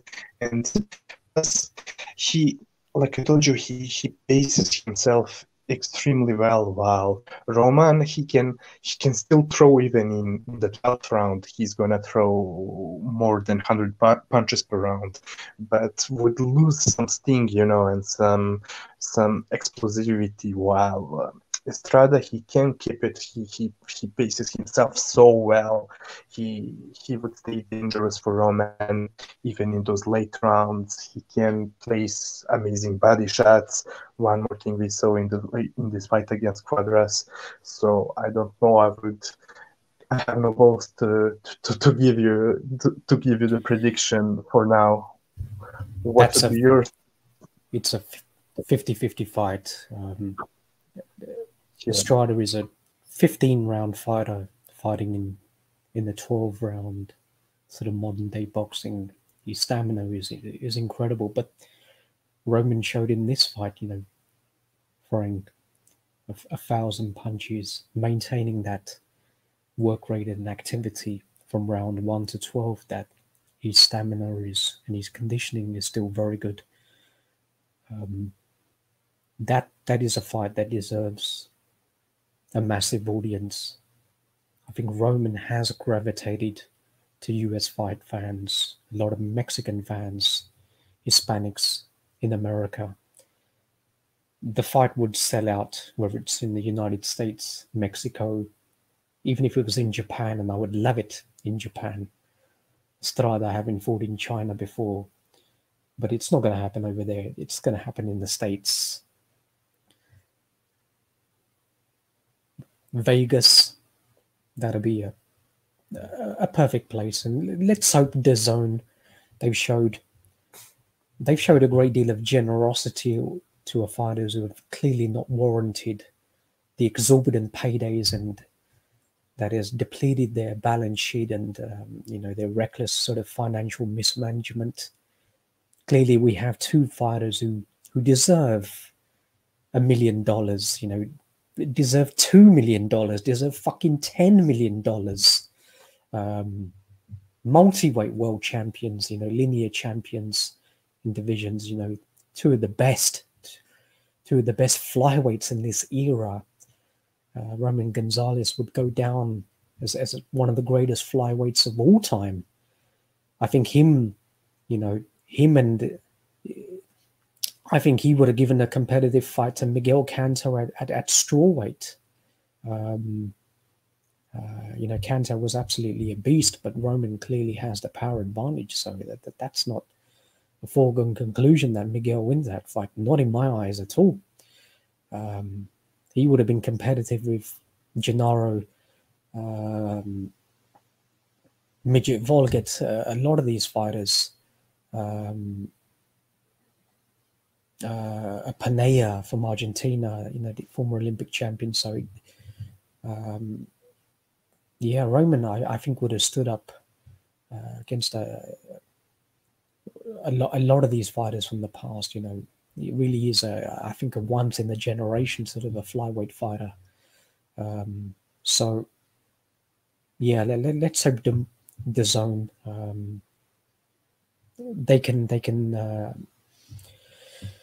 get hopefully they can get a massive resurgence of subscribers once this erroneous lockdown has been called off, which is causing irreparable damage to people, to the economy, when there's clearly no justification in the first place.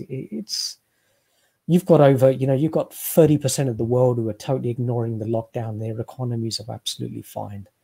So it's just a load of nonsense. So hopefully in the early part of the year we can get this fight on. We can't wait. So that was the DAZN card from Mexico. Credit to Eddie Hearn for putting on that fight, along with Zanfer and Tekken Promotions, the main promoters. Let's face it. And we'll go back to a fight which took place last week when we were airing with our 6th episode. a fight that we did mention that we were very much looking forward to, but unfortunately the podcast was, we were full in force of our breakdown of the undisputed fighter, so we didn't get to talk about it. But we've had an opportunity, and what a fight it was. Jay Harris from Swansea, Wales, looking to rebound from February, I believe, when he challenged Julio Cesar Martinez for his WBC flyweight 112 pounds world championship, up against Marcel Braithwaite, who was coming off defeat against Sonny Edwards. I believe Braithwaite having missed the weigh-in pretty significantly. So Jay Harris's Commonwealth Championship was not on the line. Official, do you want to take this one first? No, I would like you to go first, because I took some notes while rewatching this fight, and I'm restarting my PC, so I'll give you. Okay. Now, Jay Harris, orthodox fighter, had the height, but Braithwaite clearly had, the size and the power, and you could see his biceps and his triceps. So he was very well conditioned, looked very strong to me. Now, Jay Harris is a very exciting fighter, but the problem with him, which frustrated me, was that he's fighting a little bit too tall at times. He's really got to start leaning down, crouching down, protecting that chin, not using a high guard that much. So his chin is very much up in the air because he's fighting too tall with a straight back. And he's punching down, he's chopping down, certainly with those right hands. So he's not utilizing, the power which he can generate when he's rotating off his hips to actually drive into the shot. So those are clearly, technical problems that he really has got to remediate. But Braithwaite, for me, in this fight was doing a good job because he's actually getting low. So Harris is not getting low as it is, but up against a fighter who's even more, bending his back, getting even lower. And he was actually fighting very well off the clinch, short explosive bursts, landing a beautiful left hand in the early part of the fight. Jay was jabbing in, coming into range well, firing, good left-right hands, quite good fast hands, left hand to the body. But Braithwaite was taking those punches, blocking. Didn't do a too good job with the left hands to the body, but doing a reasonably good job getting low, deflecting the punches. A lot of the punches coming off the top of the head as opposed to the chin. Jay couldn't really split the guard. The uppercut was open, certainly when Braithwaite was actually leaning in. But Braithwaite, very sneaky, coming off the clinch, quick explosive bursts, catching Jay off guard. Kept happening round 2, round 3, hurt Jay Harris in the third with that left hand as well. Jay, when he's not protecting his chin, not good fundamentals at times, but he's a fighter who wants to get down to war, thinks he's the bigger, stronger, harder puncher, but so he's prepared to take punches. He makes things a lot harder than what they should be. Can move around the ring very well, has actually good foot speed, good movement, can decoy left to right, can use more of the ring if he wants to, make things easier, try and sharpshoot and, from the outside. At times he was doing that, pivoting off, landing straight, left hands, right hands, knowing that Braithwaite doesn't really have a long range game. So he made it difficult. Got into a bit of an attritional war, a little bit of an unnecessary attritional war. Was shipping a bit of punishment.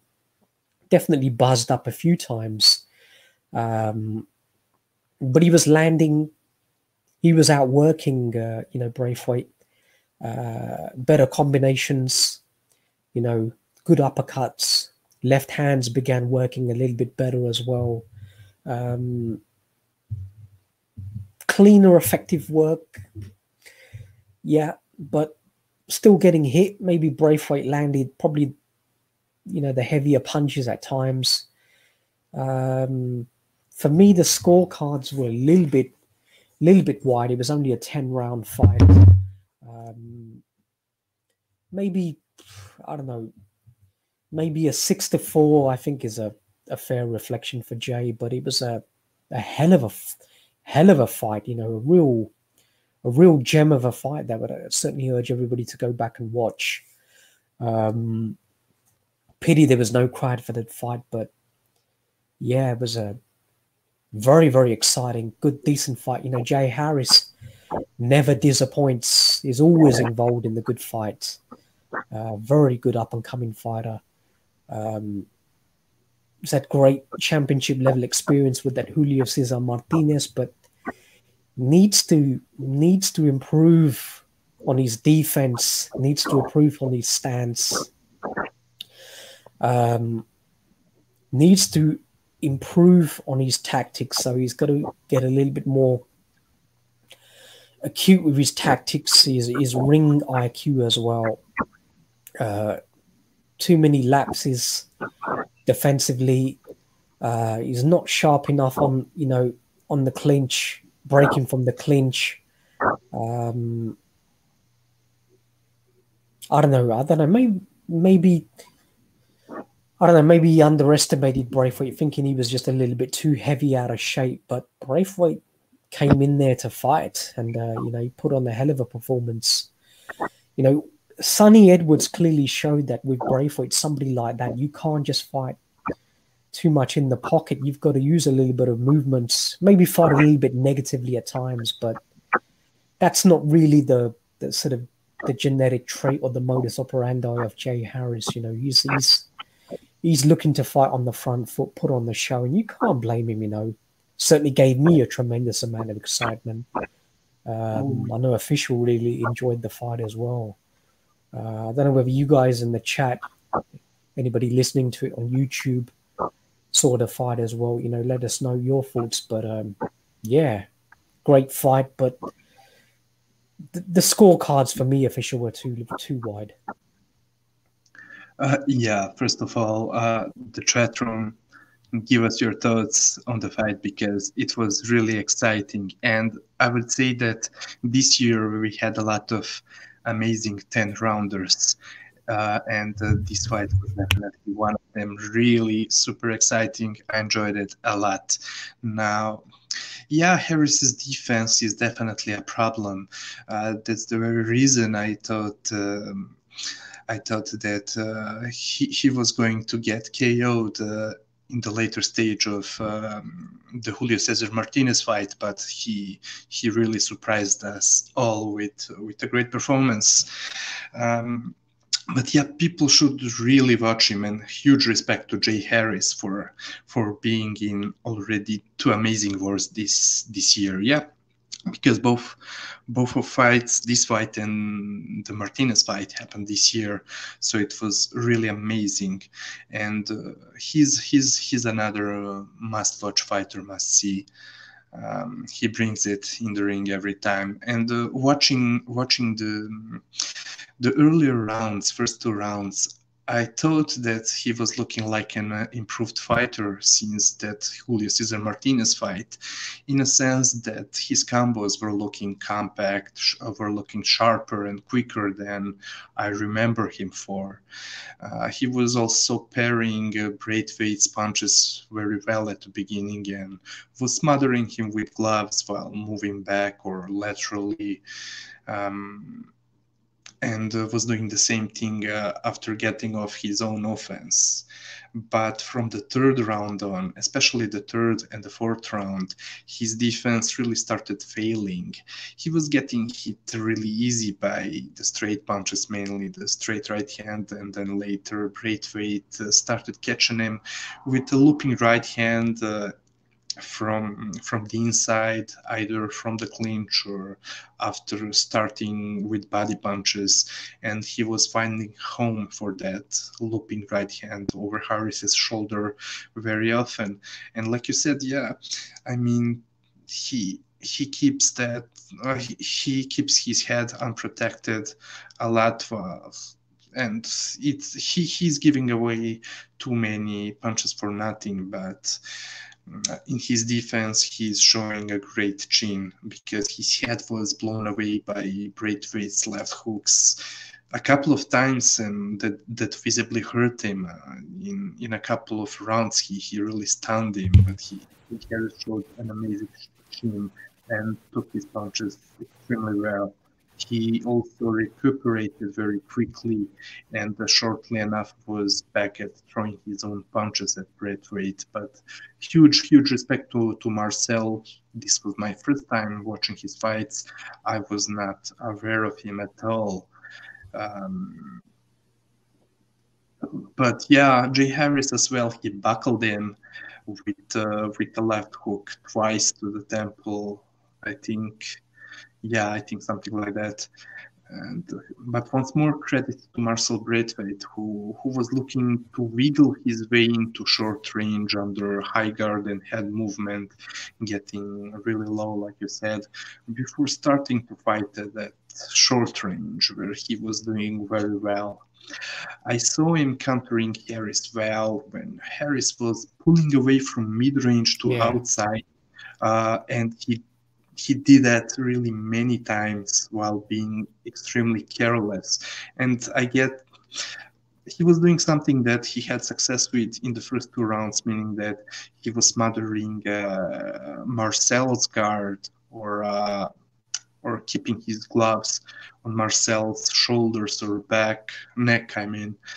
But many times later in the fight, Marcel was catching him while carelessly getting out of range from short or mid-range to long range. He was catching him many times with hooks and uppercuts, and also with jabs.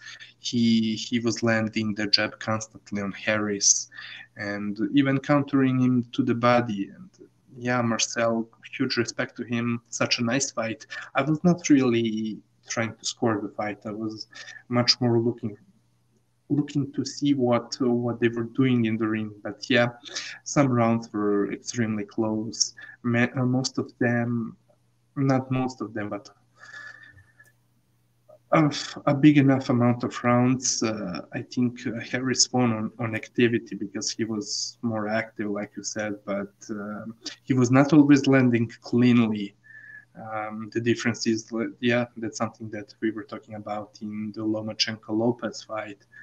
Similar thing was happening here, where Harris's punches were not that clean, were landing on the guard, while Braithwaite was finding home for his own punches, hitting them clean. Now, yeah, what else could I say? I think that Harris showed, again, good footwork, taking back steps, making Braithwaite miss and then countering with his own jab. But a lot of times, like I said, he was getting countered with Braithwaite's jab many times in the process. And he was doing well, stopping Marcel's punches and putting away. What else? Yeah, I think especially the last 2 or 3 rounds were really amazing, great fight. I mean, Jay Harris is still pretty highly ranked, I think. Top 5, still in the WBC. He may be looking to pursue another route against the Lakian, one of the other champions. I'm not sure where he's ranked in the IBF with Miruti Mitalani. I'm going to have to look at the rankings after, but or he may move up to super flyweight. I don't know whether he's struggling to make it, but he definitely looks big for the weight. But I wouldn't move up straight away. He's got to remediate those deficiencies. Now, the countering you were talking about is because when he's breaking off the clinch or he's trying to get out or disengage from short range. He's just going back in straight lines, you know, with his chin up. So Braithwaite is exploding, coming over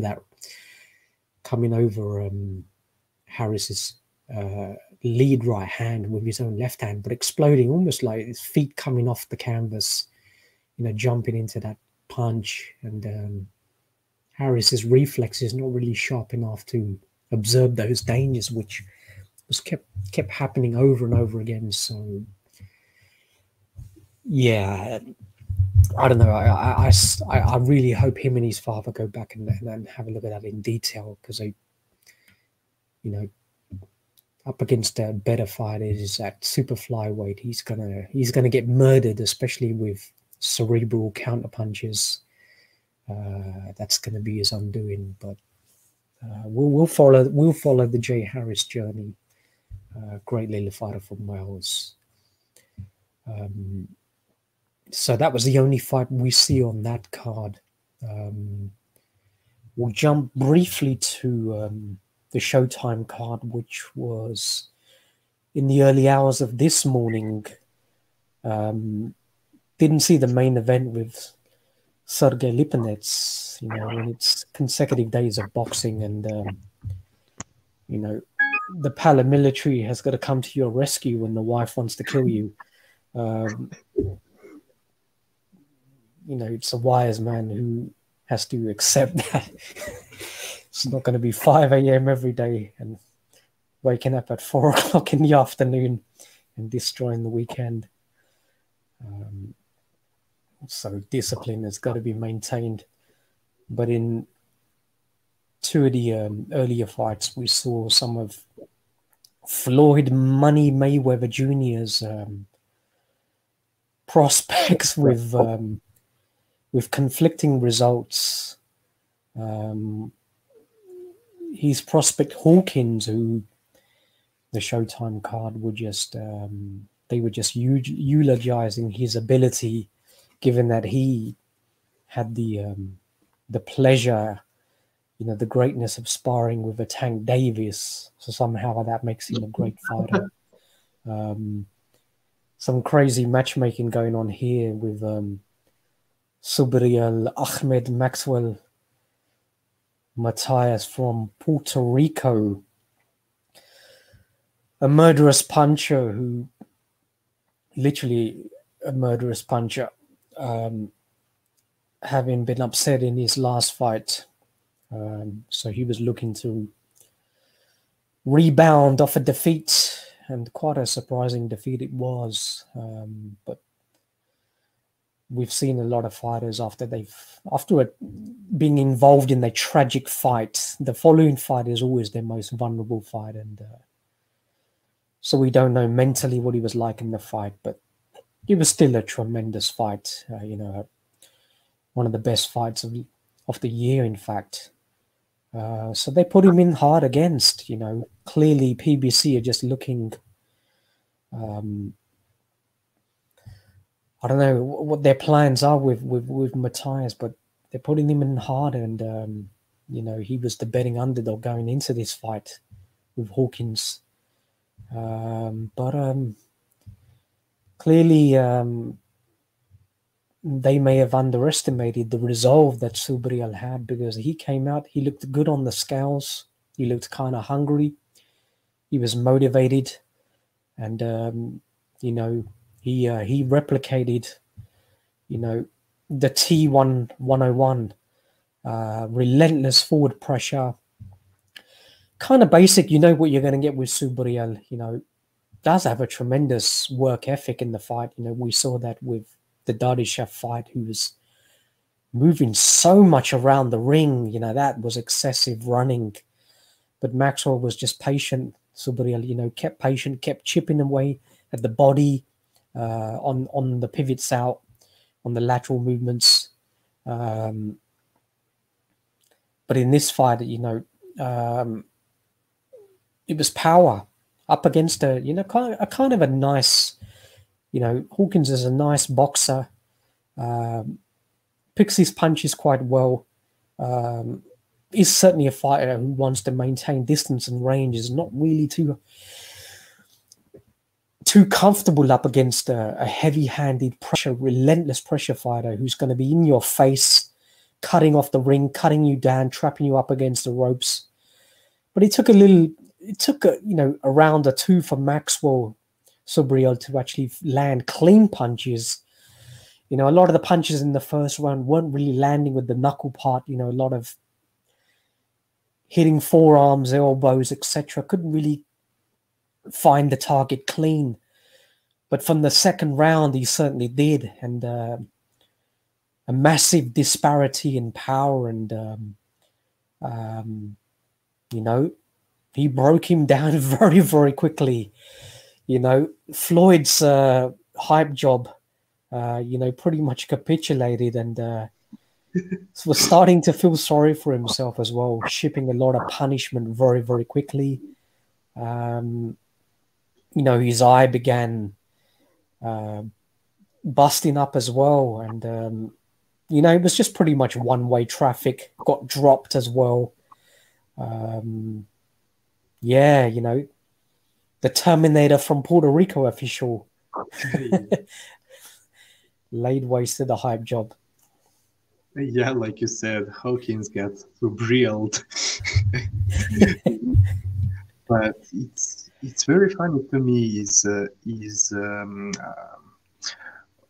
PBC's matchmaking that terrible for real, or what were they what they were trying to do with this fight? Because it looks to me like they were hoping to put Matthias in the ring against Hawkins as a stepping stone. Maybe I'm wrong about it, but man, he was out of his depth. And one thing is sure, I was feeling sorry for him as well.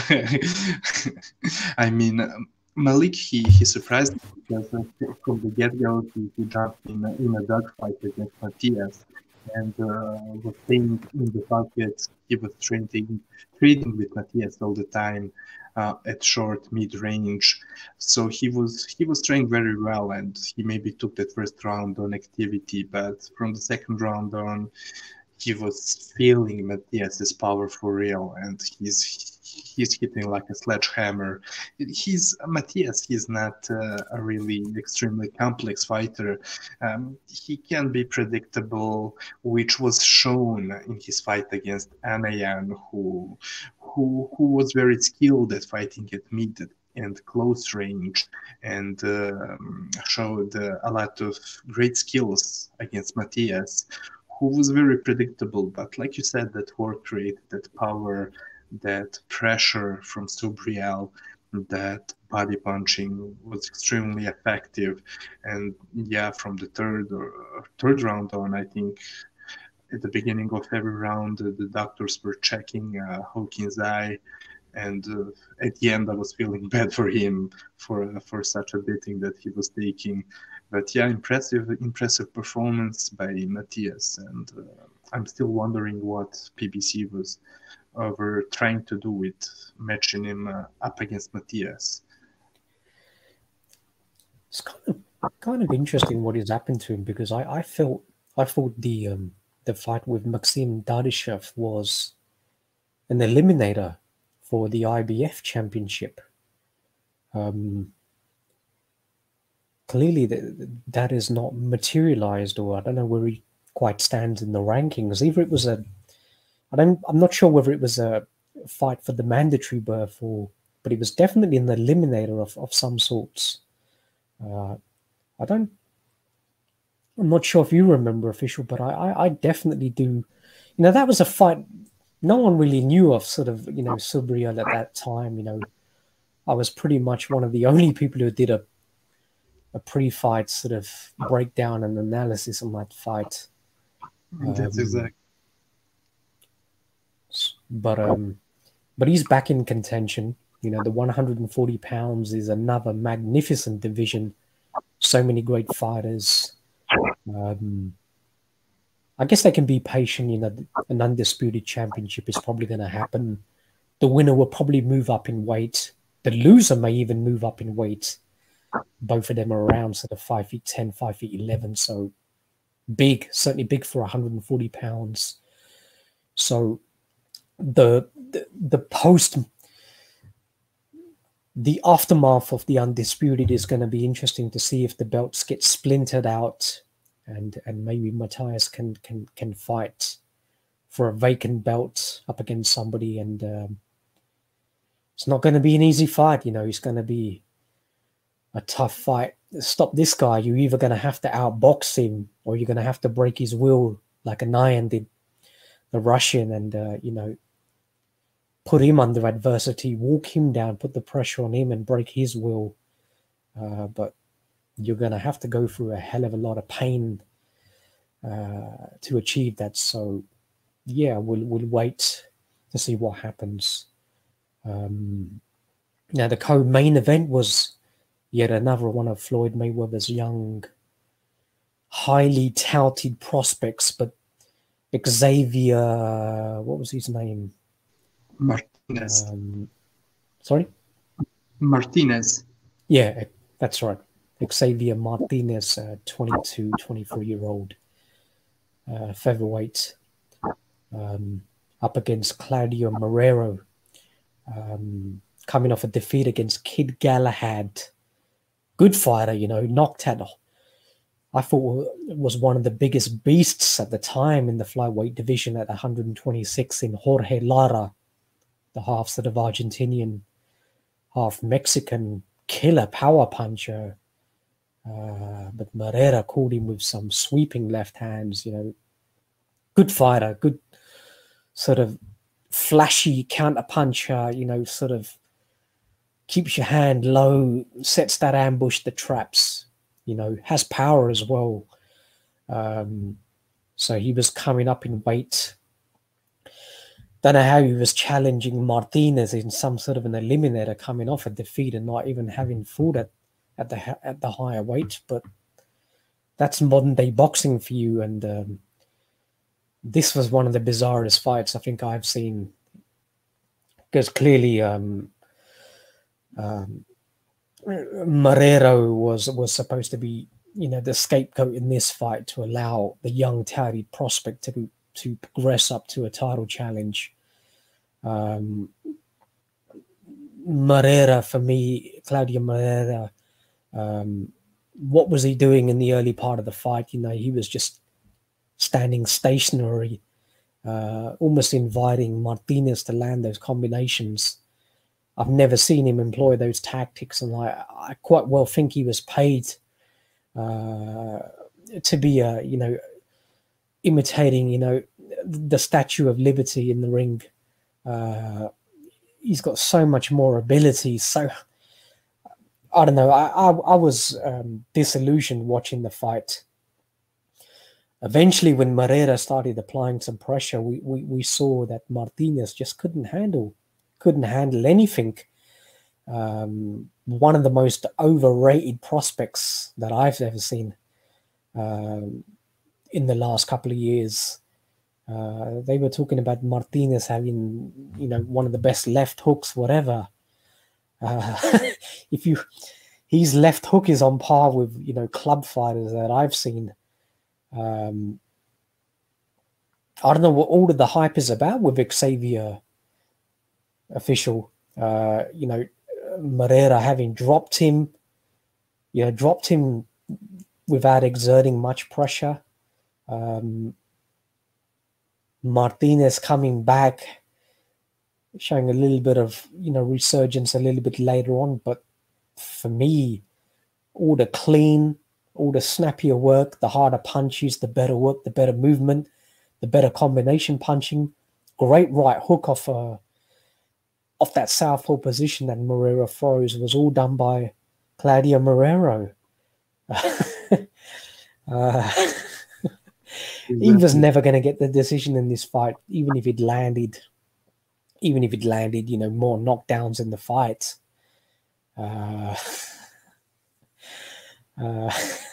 Pretty much of a rhetorical statement, official, but Xavier gets the victory, but what the fuck were the judges watching?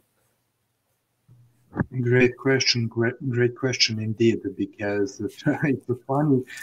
Look, this was another fight that I was just simply watching and analyzing both fighters without knowing the fight, but I saw clearly that Marrero did more than enough to win the fight, and the way he reacted and accepted the defeat clearly told me that he was there to lose. And it was funny the way they were fighting. I mean, as if someone was interrupting them during the rounds, because both of them were pretty much stationary, and then they would have some bursts, some exchanges. It was not a very bad fight, especially in the second half of the fight. It wasn't that bad, but it was just funny the way they were fighting. And I think also that Claudio Marrero, if it was not, in case it was not a fixed fight, then I don't know what the hell he was doing, because he had a lot of success with that right hook and jab, especially when he was getting Martinez's attention with his rear left hand, and then sneaking in, making him forget that front left hand of Marrero. And then that way he was sneaking in a lot of effective, clean, short left hooks. And yeah, he did more than enough to win, in my opinion, but whatever. It was a shit show. Yeah. As that whole card was for the exception of Matthias versus Hawkins. Yeah, that was great. Upsetting the promoter's fighter is always nice. But this fight, ceteris paribus, politics aside, if Claudio Marrero had been given a free license to try and to win the fight, he would have knocked out Xavier, no problem at all. Xavier's just got no chin whatsoever. But yeah, it was a pretty B-level sort of performance from this highly touted prospect. Enough of that. Main event. Didn't see the fight. I'd passed out. Good for you. I don't know whether you saw the fight or have any comments. Oh yeah, yes, I have. It won't be too long, but to paint a picture about this fight, the best way to do it is to give the listeners a sneak peek to what was happening in the headquarters of the coup d'etat of boxing during this card. So we were exchanging the messages, talking about the fight in between the rounds. And so when the main event came on, I wrote you, this fight was just a reminder of how terrible Lipinets is. Theoretically, you'd describe his style as a pressure fighter, but this is a pressure fighter with the least pressure ever. But I'm probably waking you up with this message, because I wouldn't be surprised if you already fell asleep watching this fight, like I almost did. Yeah, so terrible, man, terrible. So not enough of clean work, especially from Lipinets. His opponent was, what was his name? Custio Clayton. He was defensive, but at least he was landing some clean punches. Not enough of clean work from Sergey. He was fighting like his whole career, fighting at one same pace, very slow pace. Not cutting the distance very well, which, yeah, he has trouble cutting the distance because of his short arms. But however, there was I was seeing no urges from him to do something, to show something, fighting at one same pace. Really terrible. And I was trying not to shit on him, because he's just another boxer living in the US, trying to make a living. But fuck it, man. I'm up 5 in the morning, 6 in the morning for this bullshit. Fuck it. Yeah, enough of that wasted time. Showtime card, and let's go into something else next week, which is also a complete and utter waste of time. Yet another PBC pay-per-view. This time we're seeing the return of one of the most ill-disciplined fighters in the world, in Gervonta Tank Davis, up against Leo Santa Cruz for 2 championship belts, bizarrely enough, at different sort of weight categories. Now, Gervonta Davis is his opponent is a fighter who purchased a luxury used car of not only the promoter for the fight, but the promoter for his opponent.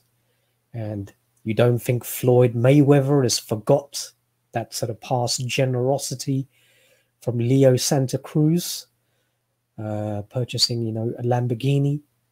And this is clearly kickback. This is reward for Leo Santa Cruz, who I'm a tremendous fan on. He was, at one point, he was on my pound for pound list. One of the best technical boxers around. I've given him a tremendous amount of praise. I felt he beat Carl Frampton in both fights, and I've reiterated that numerously. For people to say Carl Frampton won the first fight is, I don't know. I just find it very difficulty in sort of retorting and listening to that sort of nonsense when they just clearly didn't see all of the body work that Leo was doing, which wasn't just scored at all. It was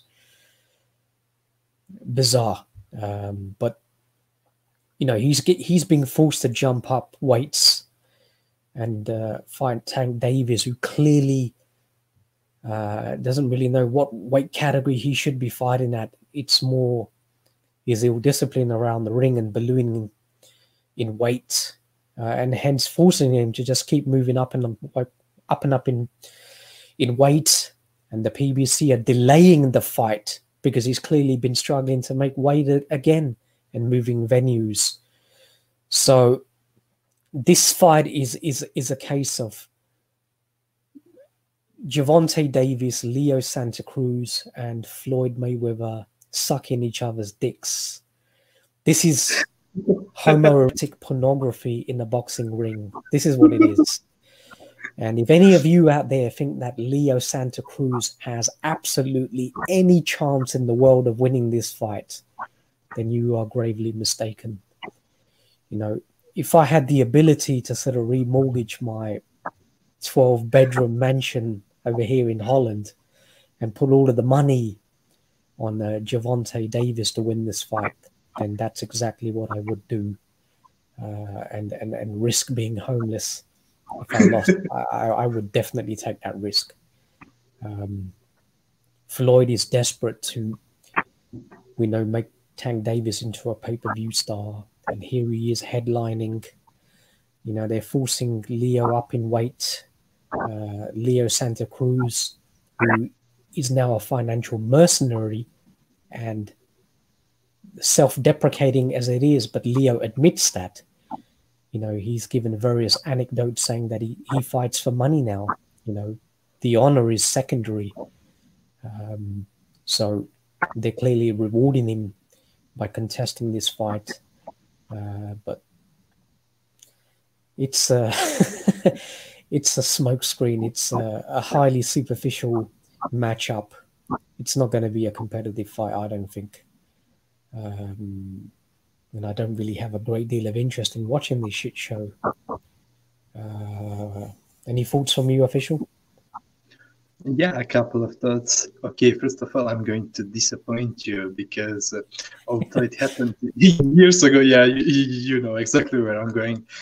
But in my defense, I thought Carl Frampton, and I was a huge fan of his. I thought he won the first fight pretty much clearly from what I remember. But in my defense, back then, clearly, yeah, like 8 rounds to finish, like that.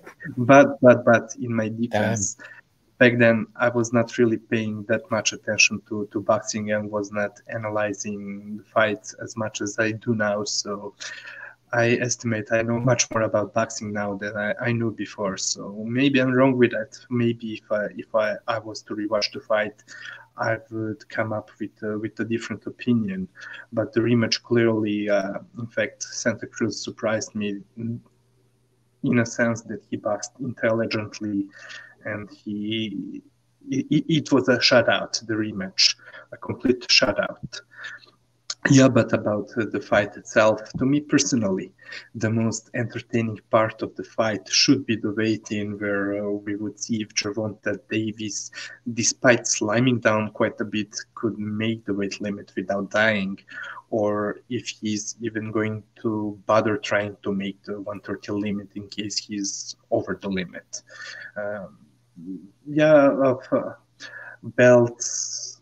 Oh, what's that? The belts from 130 and 135 are on the line, right?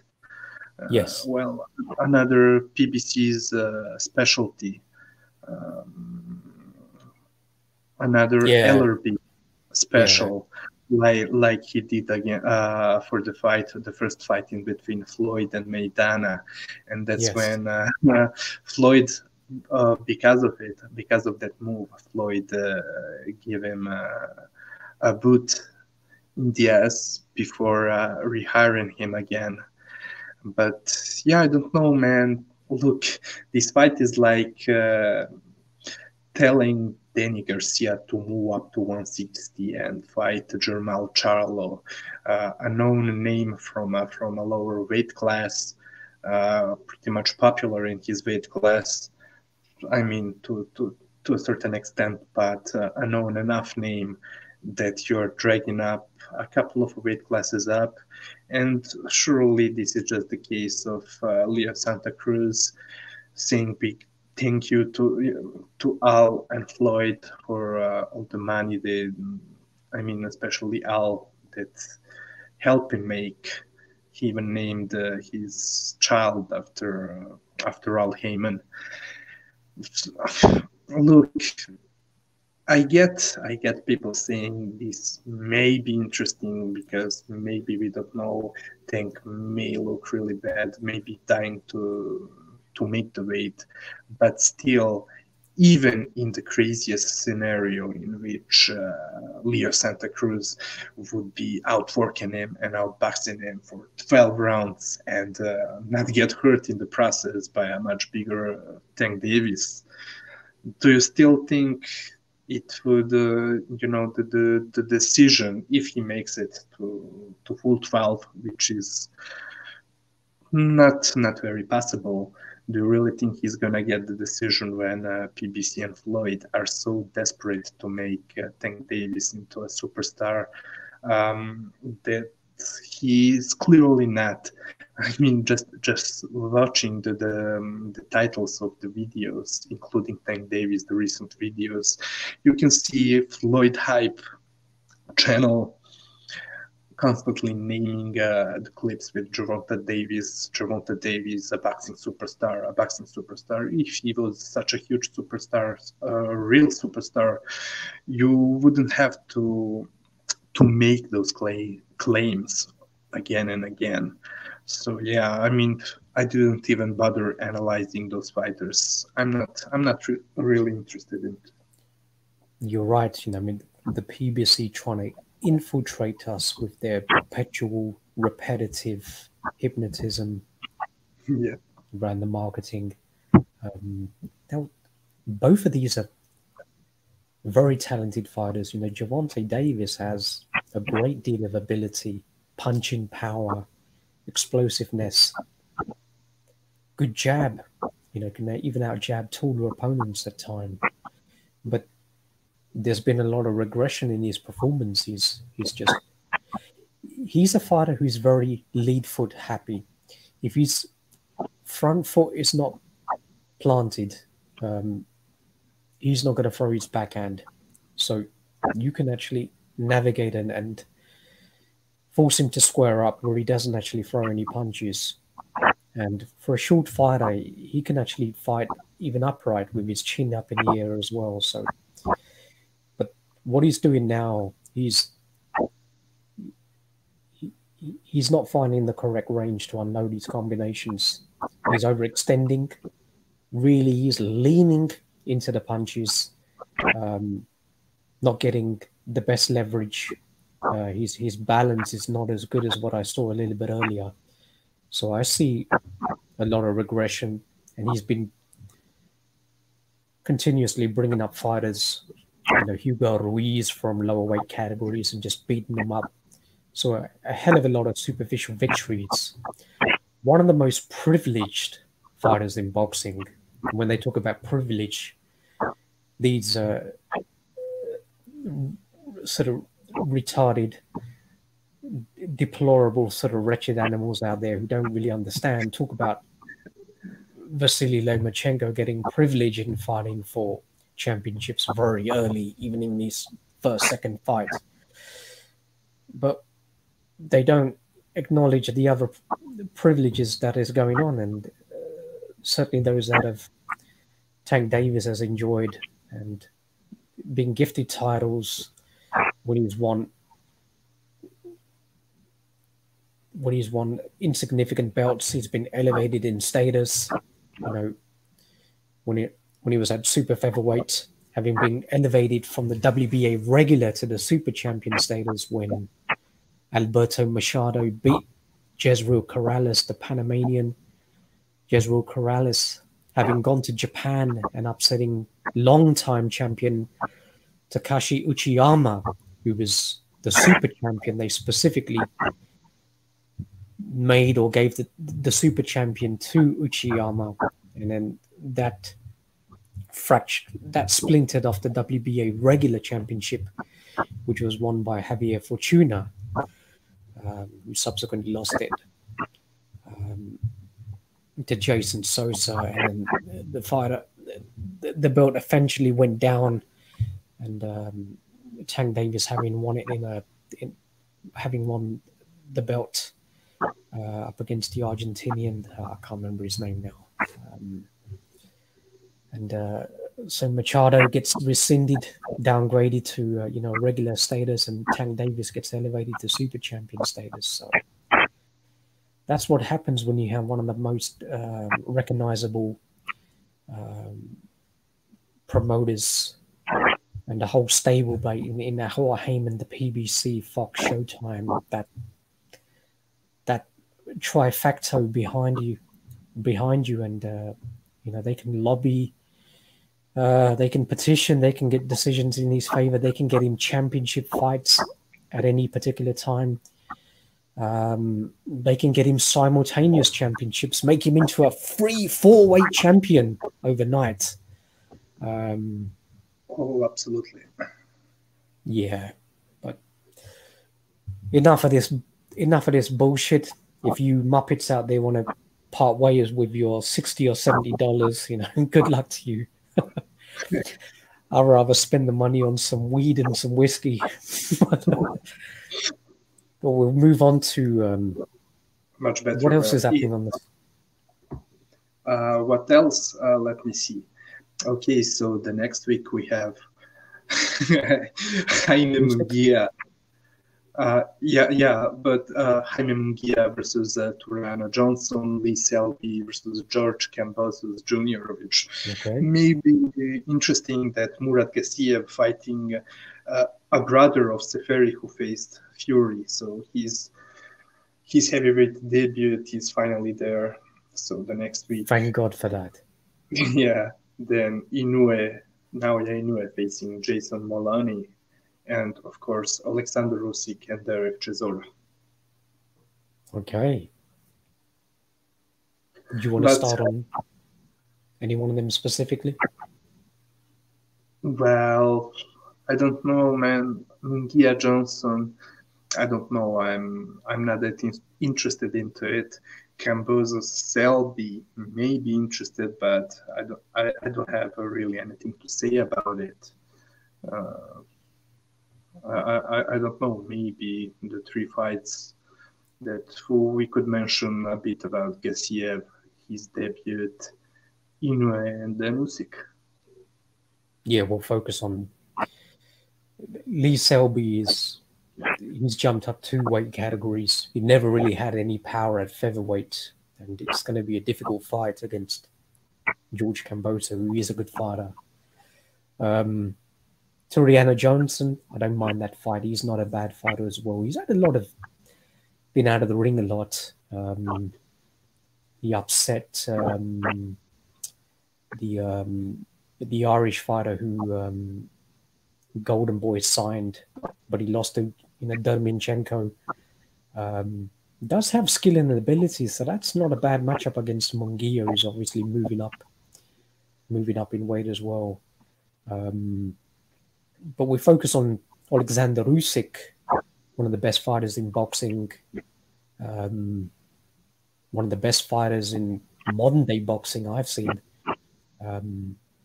Second fight at heavyweight. Got a lot of criticism in his debut, but when a fighter is faced with so many opponents, so many cancellations, and you've not had a great deal of time to study your opponent, it's not always easy. So it took him a few rounds, but you've got to remember, Usyk wanted Anthony Joshua pretty much straight away, having the super championship status from being undisputed at cruiserweight. But clearly Eddie Hearn has procrastinated this fight. I don't know why Usyk kept maintaining with Chisora and he kind of lost that momentum, which was disappointing to me, as I felt Joshua was his perfect fighter to make his heavyweight debut, and to beat Joshua as I always felt he would do. But he's had a little bit of injuries. He's put on a bit of weight now, but he still looked good against Chaz Witherspoon. But I did a little bit of an analysis on that fight, and a lot of the punches that people were saying that were hitting Usyk weren't landing at all. So I don't know what the fuck are these people watching again. But yeah, he did take some punches, and there was a little bit of facial damage, but nothing that really caused him any problems. And he's up against Del Boy Chisora now. Del is having an Indian summer. Tony Bellew's former trainer is definitely having some dividends in making him into a much better sort of pressure fighter.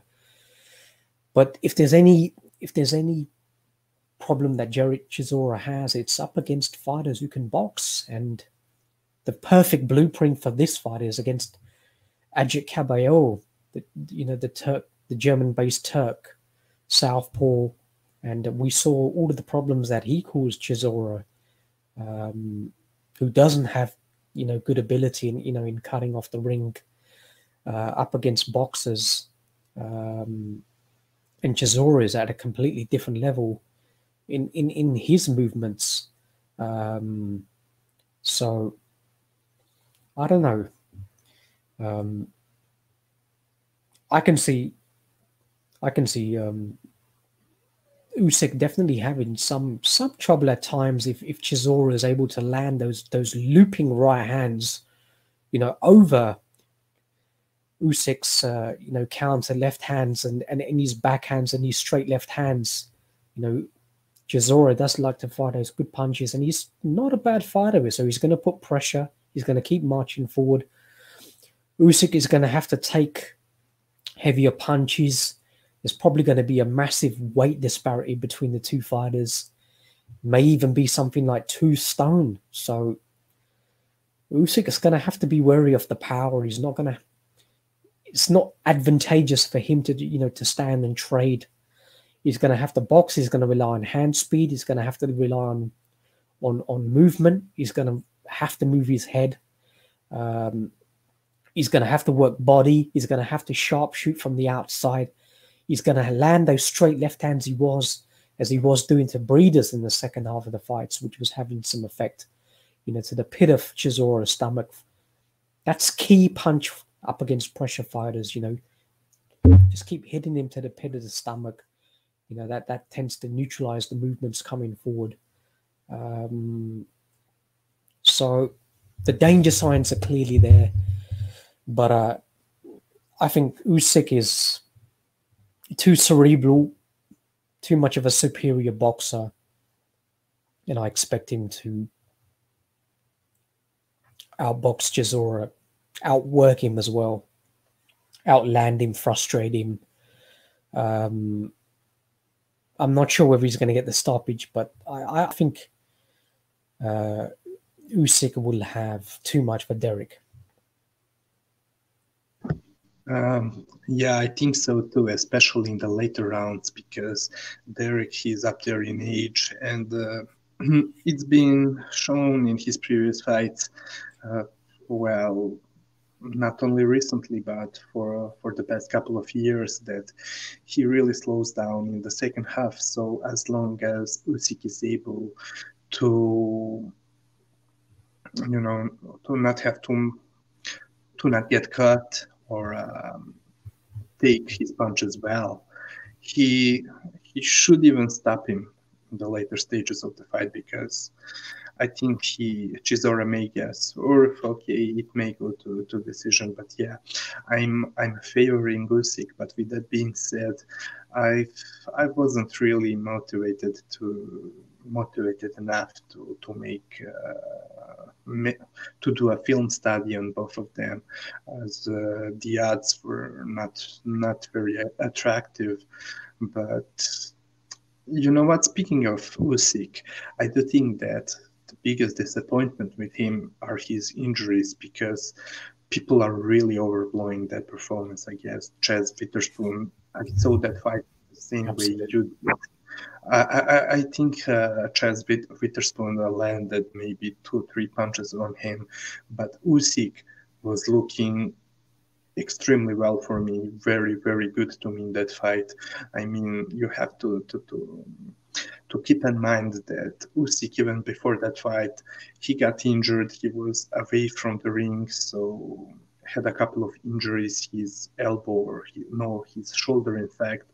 The injury he renewed after the fight, and that's why the Chisora fight was pushed back a couple of times, if I'm not wrong. So Usyk against Chaz Witherspoon was doing very well to me. He was taking some time to get the rounds in, and I think he was able to stop him much more earlier, only if he wanted to. But clearly, to me, he wanted to get some rounds in. And yeah, speaking of his possible fight against Joshua, I would say that stylistically, Usyk would clearly have a lot of advantages over AJ. However, AJ is good at stepping back and countering with that pull counter straight right hand. He's very good at it, and it would be a huge danger. So I think that AJ could absolutely stop him, but still, and I'm saying all of this without having done any film study, but at least at this moment, before doing any film study, I would favor Usyk. I think he would be able to survive the fight and be aware of that right hand, although Bellew showed in their fight how being defensive against Usyk can pay the dividends and can be very dangerous for Usyk, who, in my opinion, while having many similarities with Lomachenko is always looking better on the front foot, pressuring, maybe also because he's a shorter fighter, so he needs to get inside the pocket, while Lomachenko is looking much more impressive at short range and pressuring his opponents than Usyk does. I think at the same time, Usyk is even better than Lomachenko, much more better on the back foot. He really looks great, really beautiful to watch on the back foot, like he was doing against Glovatsky. That was an amazing performance, amazing footwork. Whenever someone is pressuring him, uh, he's getting the best of them. That's also why even Mary's Bridis wasn't uh, wasn't pressuring so much Usyk. I mean, yeah, he was standing there and trading, accepting to trade with Usyk, but wasn't really that, at least from what I remember, wasn't really quick to pressure Usyk. He was making Usyk lead a lot, in fact, most of the fight, at least from what I remember. He was employing a similar game plan that Belly was employing against Usyk, and that's why he was giving Usyk such a hard time.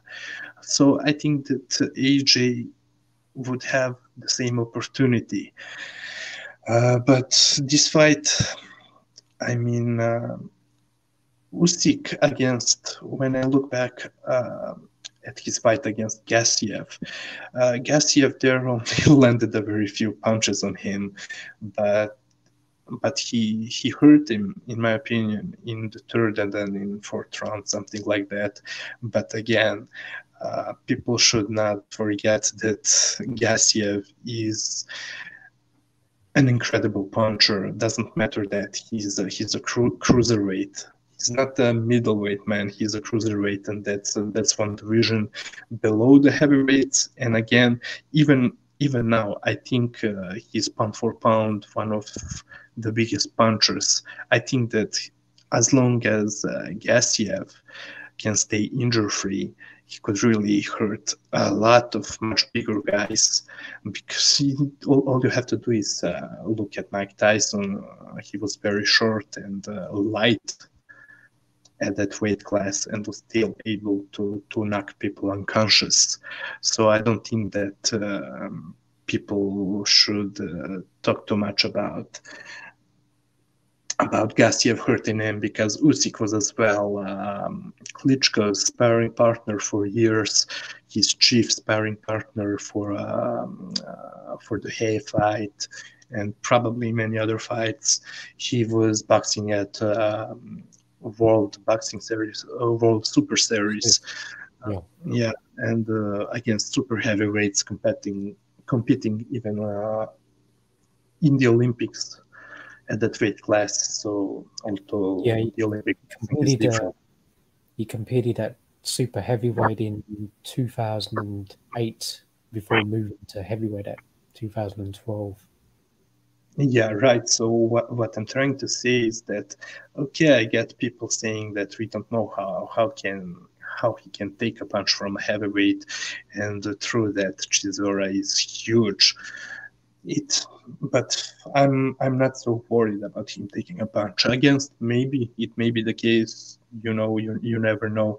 Especially the problem with Chisora would be in the first 6 rounds, because I would expect Chisora not to box with him, but to bum rush him and try to impose his size on Usyk. But again, Usyk should be able to do very well on the back foot. I mean, one thing about Chisora that I saw when I was analyzing Dillian White was the way he was countering with his left hook as well. But at the same time, he was countering White very well with that left hook. But White is an orthodox fighter, so it doesn't mean that the same thing could happen against the southpaw in Usyk.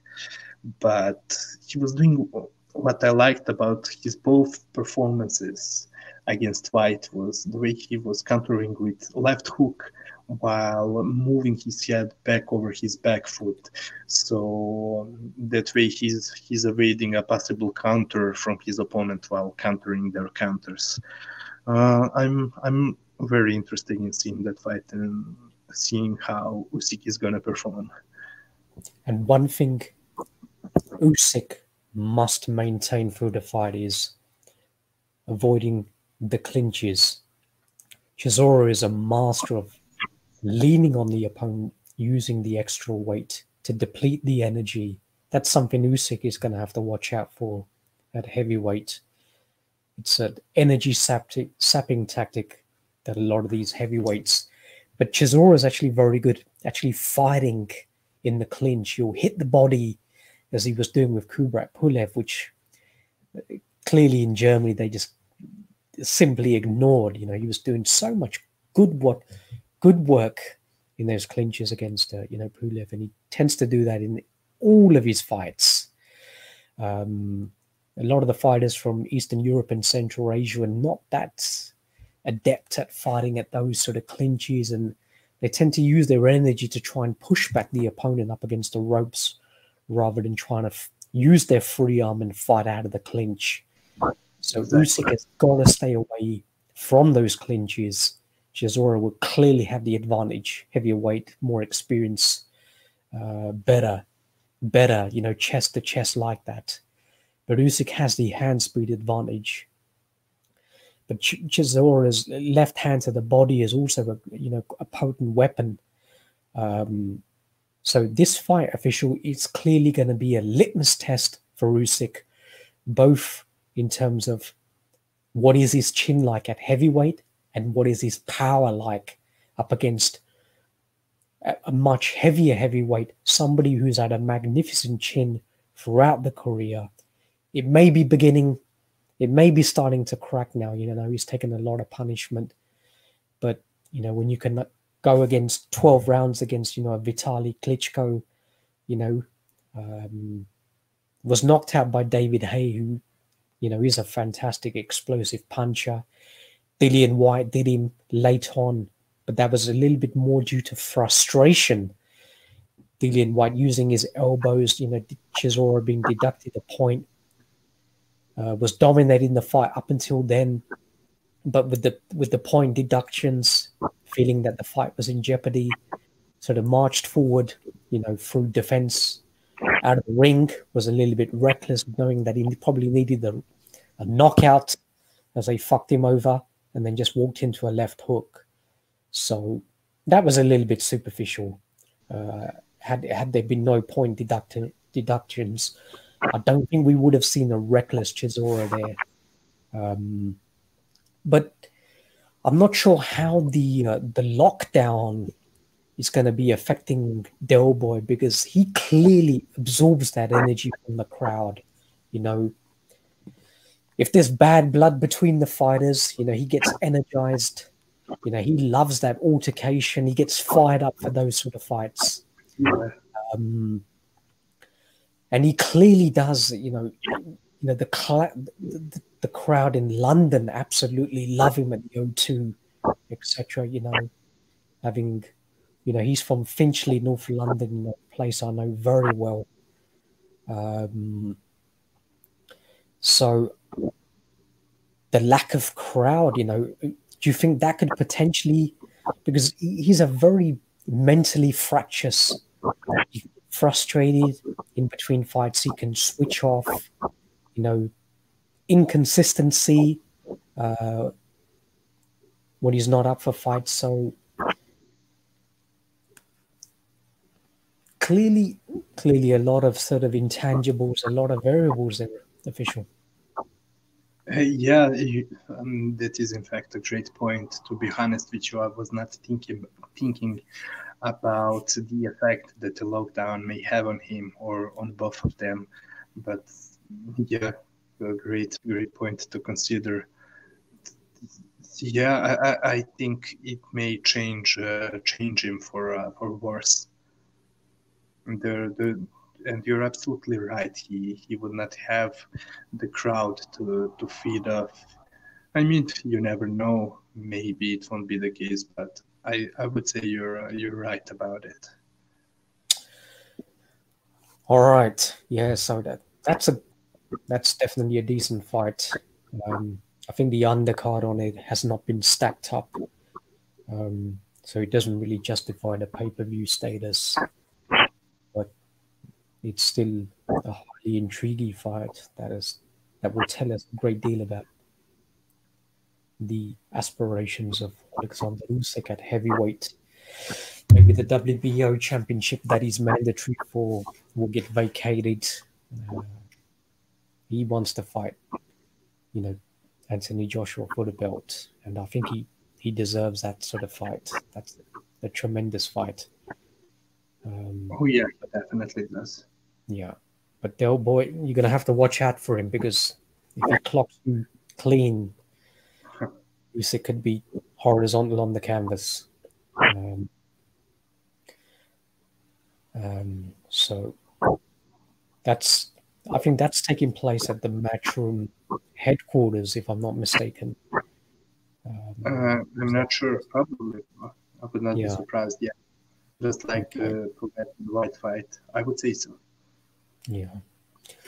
All right, and that leaves us to Inoue, the monster, fighting for the first time under the international top-rank ESPN banner.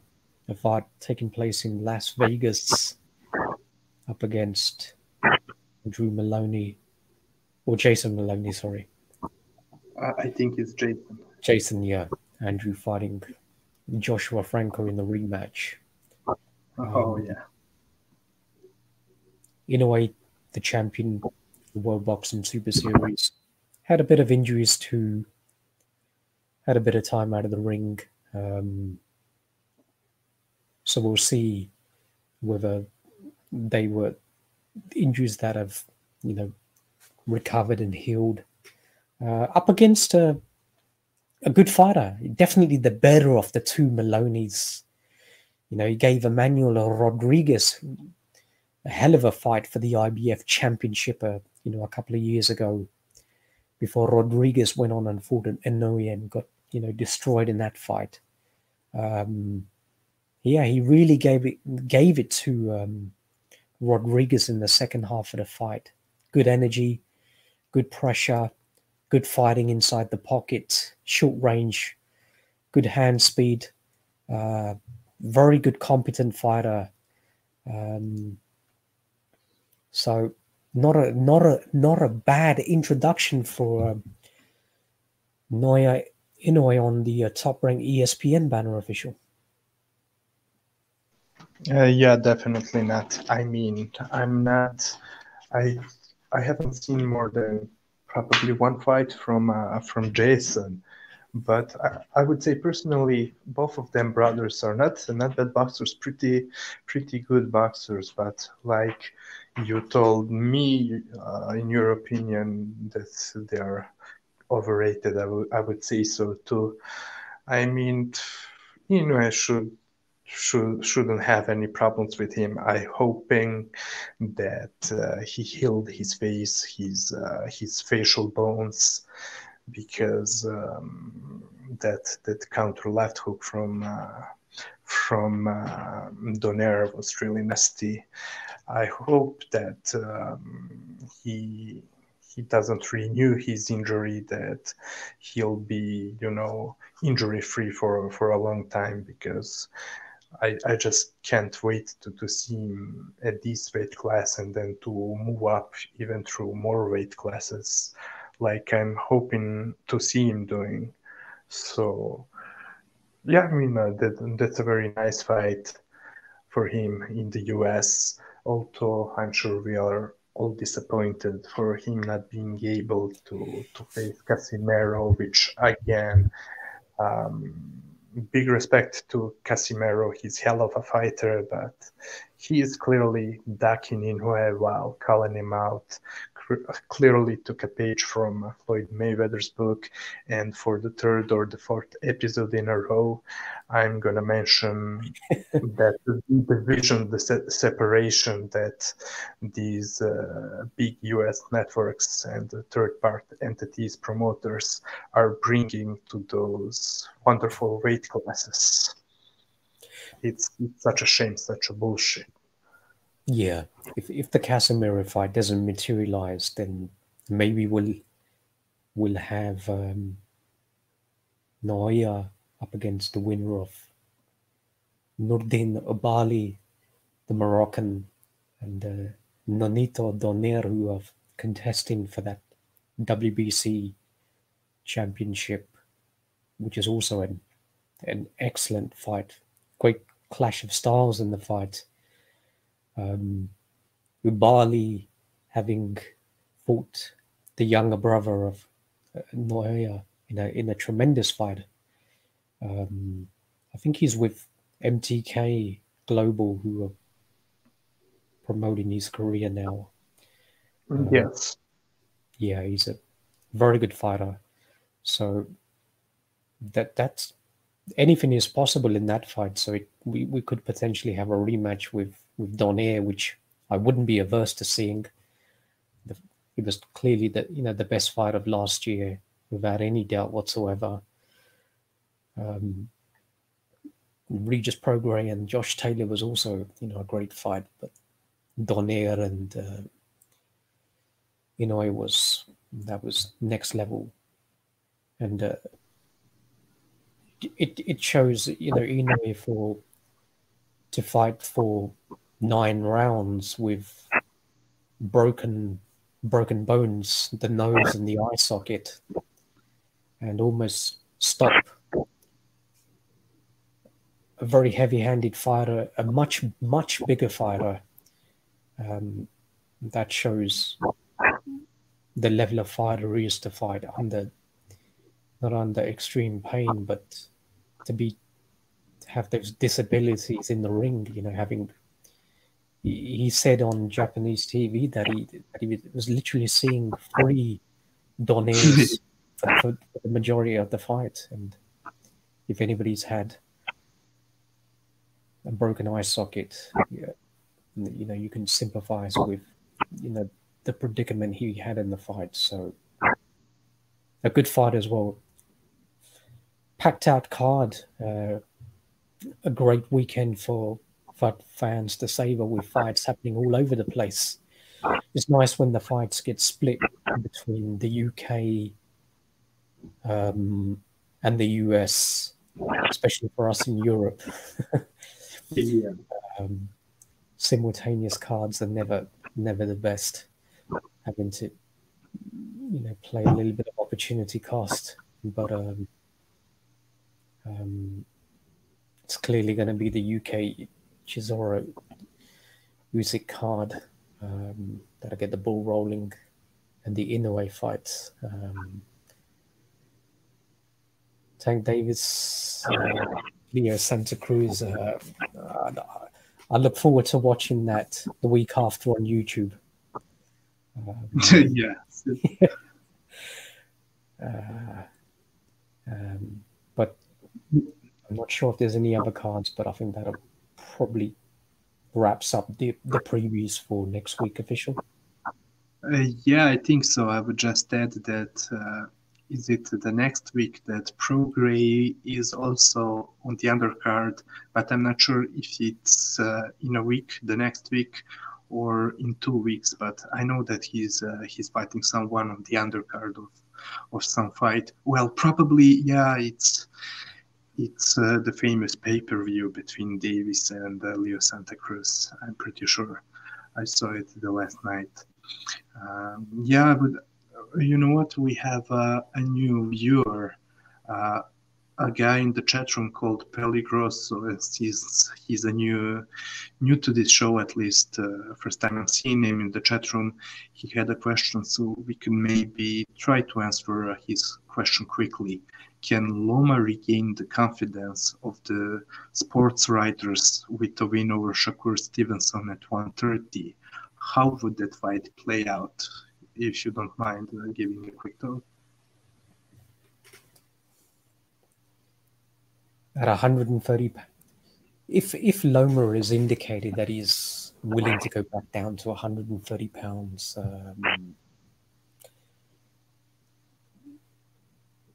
are we assuming, hypothetically, if that fight was made immediately? Yeah, I think a victory for Loma would elevate his position. Shakur Stevenson is clearly perceived at the moment as the future of boxing. Certainly for those sort of weight categories, and the future of American boxing as well. Having medaled in the Olympics, having been gifted the world title, fighting against his girlfriend's brother. And then we saw him in the lockdown as well, having a very, very easy fight as well. So Shakur has not really been tested too much, and I think it's a very dangerous, very, very dangerous supposition to put him in the ring with Loma on the assumption that he was outboxed and beaten, when clearly in this show we've exemplified and demonstrated and substantiated with all of the video evidence on our respective channels that it is a fool's errand to assume that Loma is now vulnerable and a young predatory lion in first Tiafimo and now a Shakur Stevenson. And Loma's there, to pick the bones now. Dangerous fight, but Shakur is very much a boxer, a back foot boxer, but he can fight, and we're seeing his improvements. He never really had much of a lead hand when he was fighting from sort of 17 onwards. Very much a one-handed fighter with the benefit of speed, reflexes, countering ability. But he's developing, he's getting bigger, stronger. He's developed his lead hand. He's far more active with the lead hand. He's really starting to target to the body. He's sitting down with punches to the body. But it's in isolation. He's fighting up against, lackluster, pretty mediocre opponents. So he's not really had the jump up. And if you put him in the ring now with Vasily going down to 130 pounds, I think Vasily pretty much beats him up and maybe even stops him. Vasily is a beast.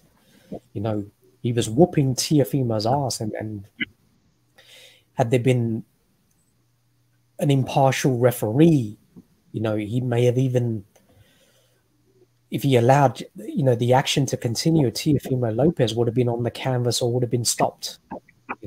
I think there's clearly no doubt in that. The referee didn't want any of those fighters and that's up against a fighter who is moving up to 140 pounds. So Vasily clearly has the power at lightweight, and I think he'd have the power at super featherweight as well. So that's a dangerous fight for Shakur.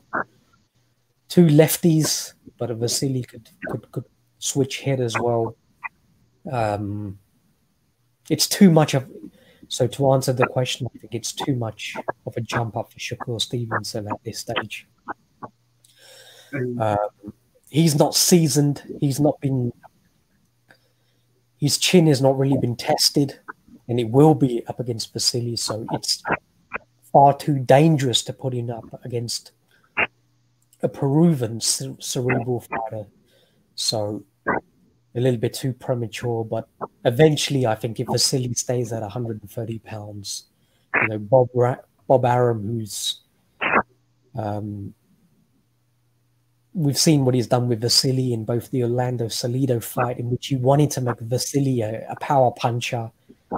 That's why they fucked him over in that fight, to try and get all of those amateur cobwebs out of his system. So it was a very harsh lesson that Vasily had to learn first of all, and he did so. And you got to give credit to him.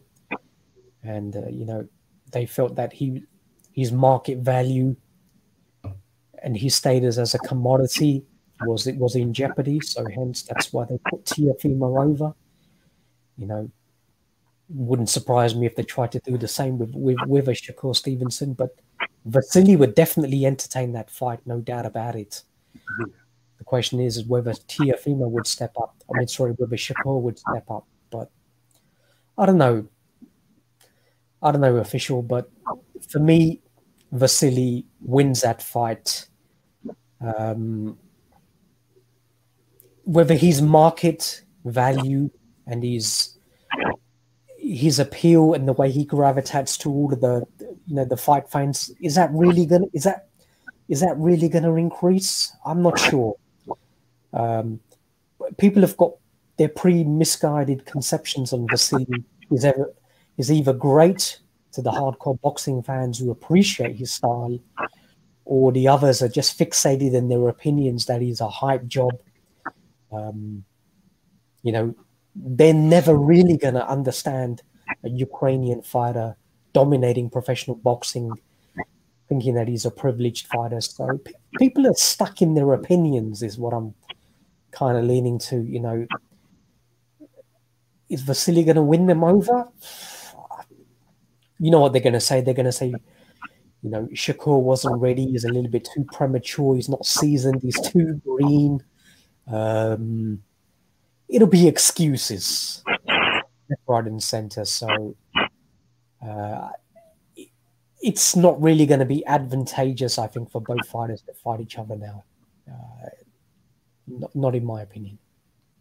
Yeah, Corruption, I do share your thoughts because, look, I think that, first of all, many boxing fans are getting swayed away by their perception of what happened against Teofimo Lopez. So, in my opinion, it would be too early for Stevenson at this point, at this moment. Now, okay, I said something similar to about Teofimo fight. Also, Teofimo performed much better, but it's not. To me, still, it's not. Shakur, for all his talent, he doesn't represent the same problem for Lomachenko, some of the problems that Lopez was giving him. So at this moment, I would still favor Loma. I mean, Shakur, in my opinion, is a very talented guy. I was looking really closely at his skills, analyzing his skills, and I do think that he's a serious learner. He's willing to learn the skills, etc. But at this point, I would not expect that fight to happen, not yet at least. But on the other hand, Peligroso, what I would tell you is that I'm fully expecting Bob to put Loma and Stevenson in the ring at some point, but I do think that they're going to wait for it. First of all, they could they would observe the next Lomachenko's fight to see even if and when he moves down, if he took some really big punishment like people are claiming. So, and it's not all about the scoring punches, but he was definitely getting hurt, by simply stepping in the ring with a much bigger guy. So we have to wait and see if in the aftermath of the Teofimo fight, that fight is going to have some negative effect on him, and he underwent the surgery immediately after. So we have to see if Loma's body is failing down at an even higher rate than was the case up till now, because he already had some problems with the injuries. But I would expect Bob or perhaps Todd LeBeuf and the other people at Top Rank to put them together in the ring the moment they estimate that Lomachenko's time is over, but I don't really expect it to happen yet. So I hope it answers your question. Yeah, I think if that fight happens immediately, it'll be a repeat of Manny Pacquiao and Keith Thurman. Yeah. Manny, surprising most, having maybe a significant year disadvantage, everybody assuming that he's finished, but he turns back the clock and puts in the masterclass performance. Now, Vasily may not be improving, but he's not regressing, not from what I can see. Maybe the dexterity that he had in his legs is, from an attack point of view, is not as. But as I mentioned, that may be due to weight. There's a lot of upper body weight he has as well. So he's fighting clearly at a weight category that he doesn't have to cut weight. He actually has to put on a few pounds to. But depending on how long the training camp is, etc. For this fight, yeah, he had to lose weight, but he lost it very easily in very slow increments, the correct way. So 130 pounds, I think, would be perfect for him. But as you mentioned, it depends on the quite concerning frequency of injuries that he's getting and repeat injuries to one particular, either a muscular problem, or if it's the rotator cuff, which is a concern. Certainly from his lead hand, if he's had two rotator cuff, a tear off the actual rotator, then that's an injury which is quite difficult to recover from. So we'll have to wait and see in terms of Vasili's comeback, how active his lead hand is going to be, hooking off it. It wasn't as much, but notice we never even mentioned Vasili's injury in this entire podcast, because we don't look at excuses. We judge the fight on what we saw in the ring. We start bringing in shoulder injuries and VAR not even allowing him any painkillers, then no, we don't use that. We judge the fight on what we see, two fighters in the ring. If Vasily wasn't in the position to fight, then he wouldn't have fought. So no excuses. But good question. A lot of variables that we don't know about. But if it's the same Vasily we saw, that goes back down to 130 pounds to fight Shakur, and I see Vasily winning that fight. But eventually Top Rank are synonymous with this changing of the guard, changing the bat and fight. They've been desperate for that with, Manny and Terence Crawford. For Crawford to try and absorb his fans, because let's face it, Terence Crawford, he has the charm, the personality and the charisma of an unvarnished doorknob. So a great fighter, but an introvert. Vasily does have a great personality, but he's Russian speaking. So, and the US at the moment, are you seeing what's going on? They're trying to stop this Nord Stream 2 pipeline between Russia and that goes from Russia, Ukraine to Germany. So sanctions are being opposed by America. So there's a tremendous amount of anti-Russian sentiment going on at the moment. So you really think they want a Russian-speaking fighter as the face of US boxing? Not at all. It's pretty crazy, it's a simple unilateral agreement between Russia and Germany. Russia have the gas and the oil, and Germany, the biggest European economy, clearly want to buy it, but the Americans are seeing that as somehow illegal. So the politics, the geopolitics, it happens out there. It also happens in the sports in exactly the same way. They use economic sanctions, and in boxing, they use robberies.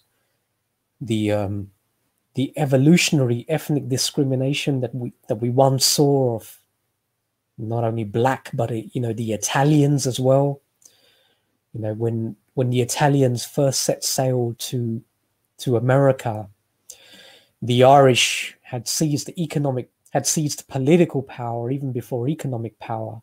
They were probably one of the first racial classes to have done that. So the Italians would set foot on long voyages, finally arrive in America, and they would be subjected to IQ tests of, 3 months voyages, and, they couldn't speak English. They were starving, exhausted, disease-ridden, but the Irish would impose, IQ tests upon them. Clearly, they weren't going to pass those tests, so the Italians, were in no position to pass them. David failed. The Irish would just say, look, you got to go straight back to Italy. Well, So we're seeing, these Eastern European fighters, these Central Asian fighters, suffering, this evolutionary ethnic and sort of racial discrimination that even, the black fighters had from during segregated America before 1964, when the civil rights, and the following year when the voters' rights became implemented. So, these guys are getting fucked over in using a bit of stealth and opaque tactics. That you can't really do it outright because of the courts system, appeal system. But they're getting fucked over. So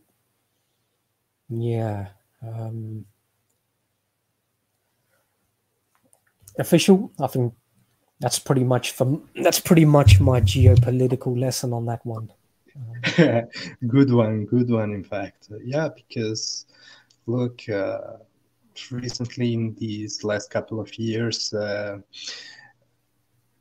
Americans went in a search for good, exciting fighters that they would not have to pay too much. That's how Triple G saga happened, etc. So, but yeah, I'm still expecting to see many more robberies to come. But it is what it is. Boxing is a very corrupt sport, and it often, not even often, it mirrors what's happening in the world, in the politics, in the economy. So it's just a mirror of what's happening in the world. It's a microcosm of what's happening, the racial tensions, etc. But it is what it is. That's why many of us stopped even expecting many of those fighters to get a fair shake. So that's why many of us are not even recognizing the American boxing establishment. Yeah, we are not recognizing many of those mainstream pound for pound lists, win or lose records, the official ones, because we have the eyes and the experience to recognize the real fighters and to support them. But yeah, it definitely sucks that when a fighter, no matter his racial background, is not able to enjoy the official decision that he deserves. But once more, it is what it is. Yeah, and I think that'll pretty much conclude events for the 7th transmission of the Coup d'etat of boxing. Covered a great deal. The aftermath closing statements of the Teofimo Lopez, Vasily Lomachenko, highly sort of controversial, and anyway, we've got a tremendous amount of boxing next week, so a lot to cover in the following week. We've got a lot of reviews, a lot of previews to do, so it should be yet another captivating, enthralling episode. So on that note, I'd like to thank everybody who took time out of their Sunday to join us. I know there's a lot of podcasts going on simultaneously, so we appreciate the hardcore foot soldiers that have showed faith in clearly what is the superior podcast in the Coup d'etat of boxing.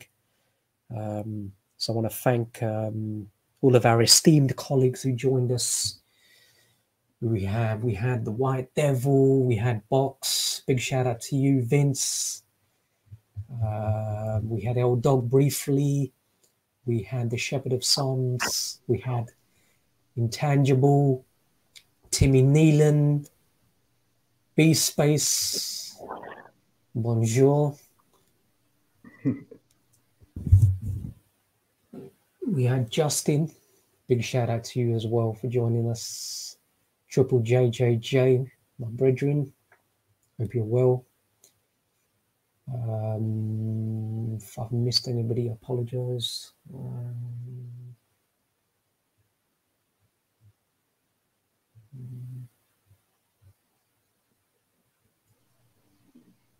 I cannot remember all the names that were in the chat room. Yeah. And Peligros. But all of the usual suspects, yeah. And all of the others who normally join us, but big shout out to everybody. You guys know who you are. So, official, another great episode, and sayonara to everybody. We'll see you 9 p.m. Central European time next Sunday. Thank you, and adios.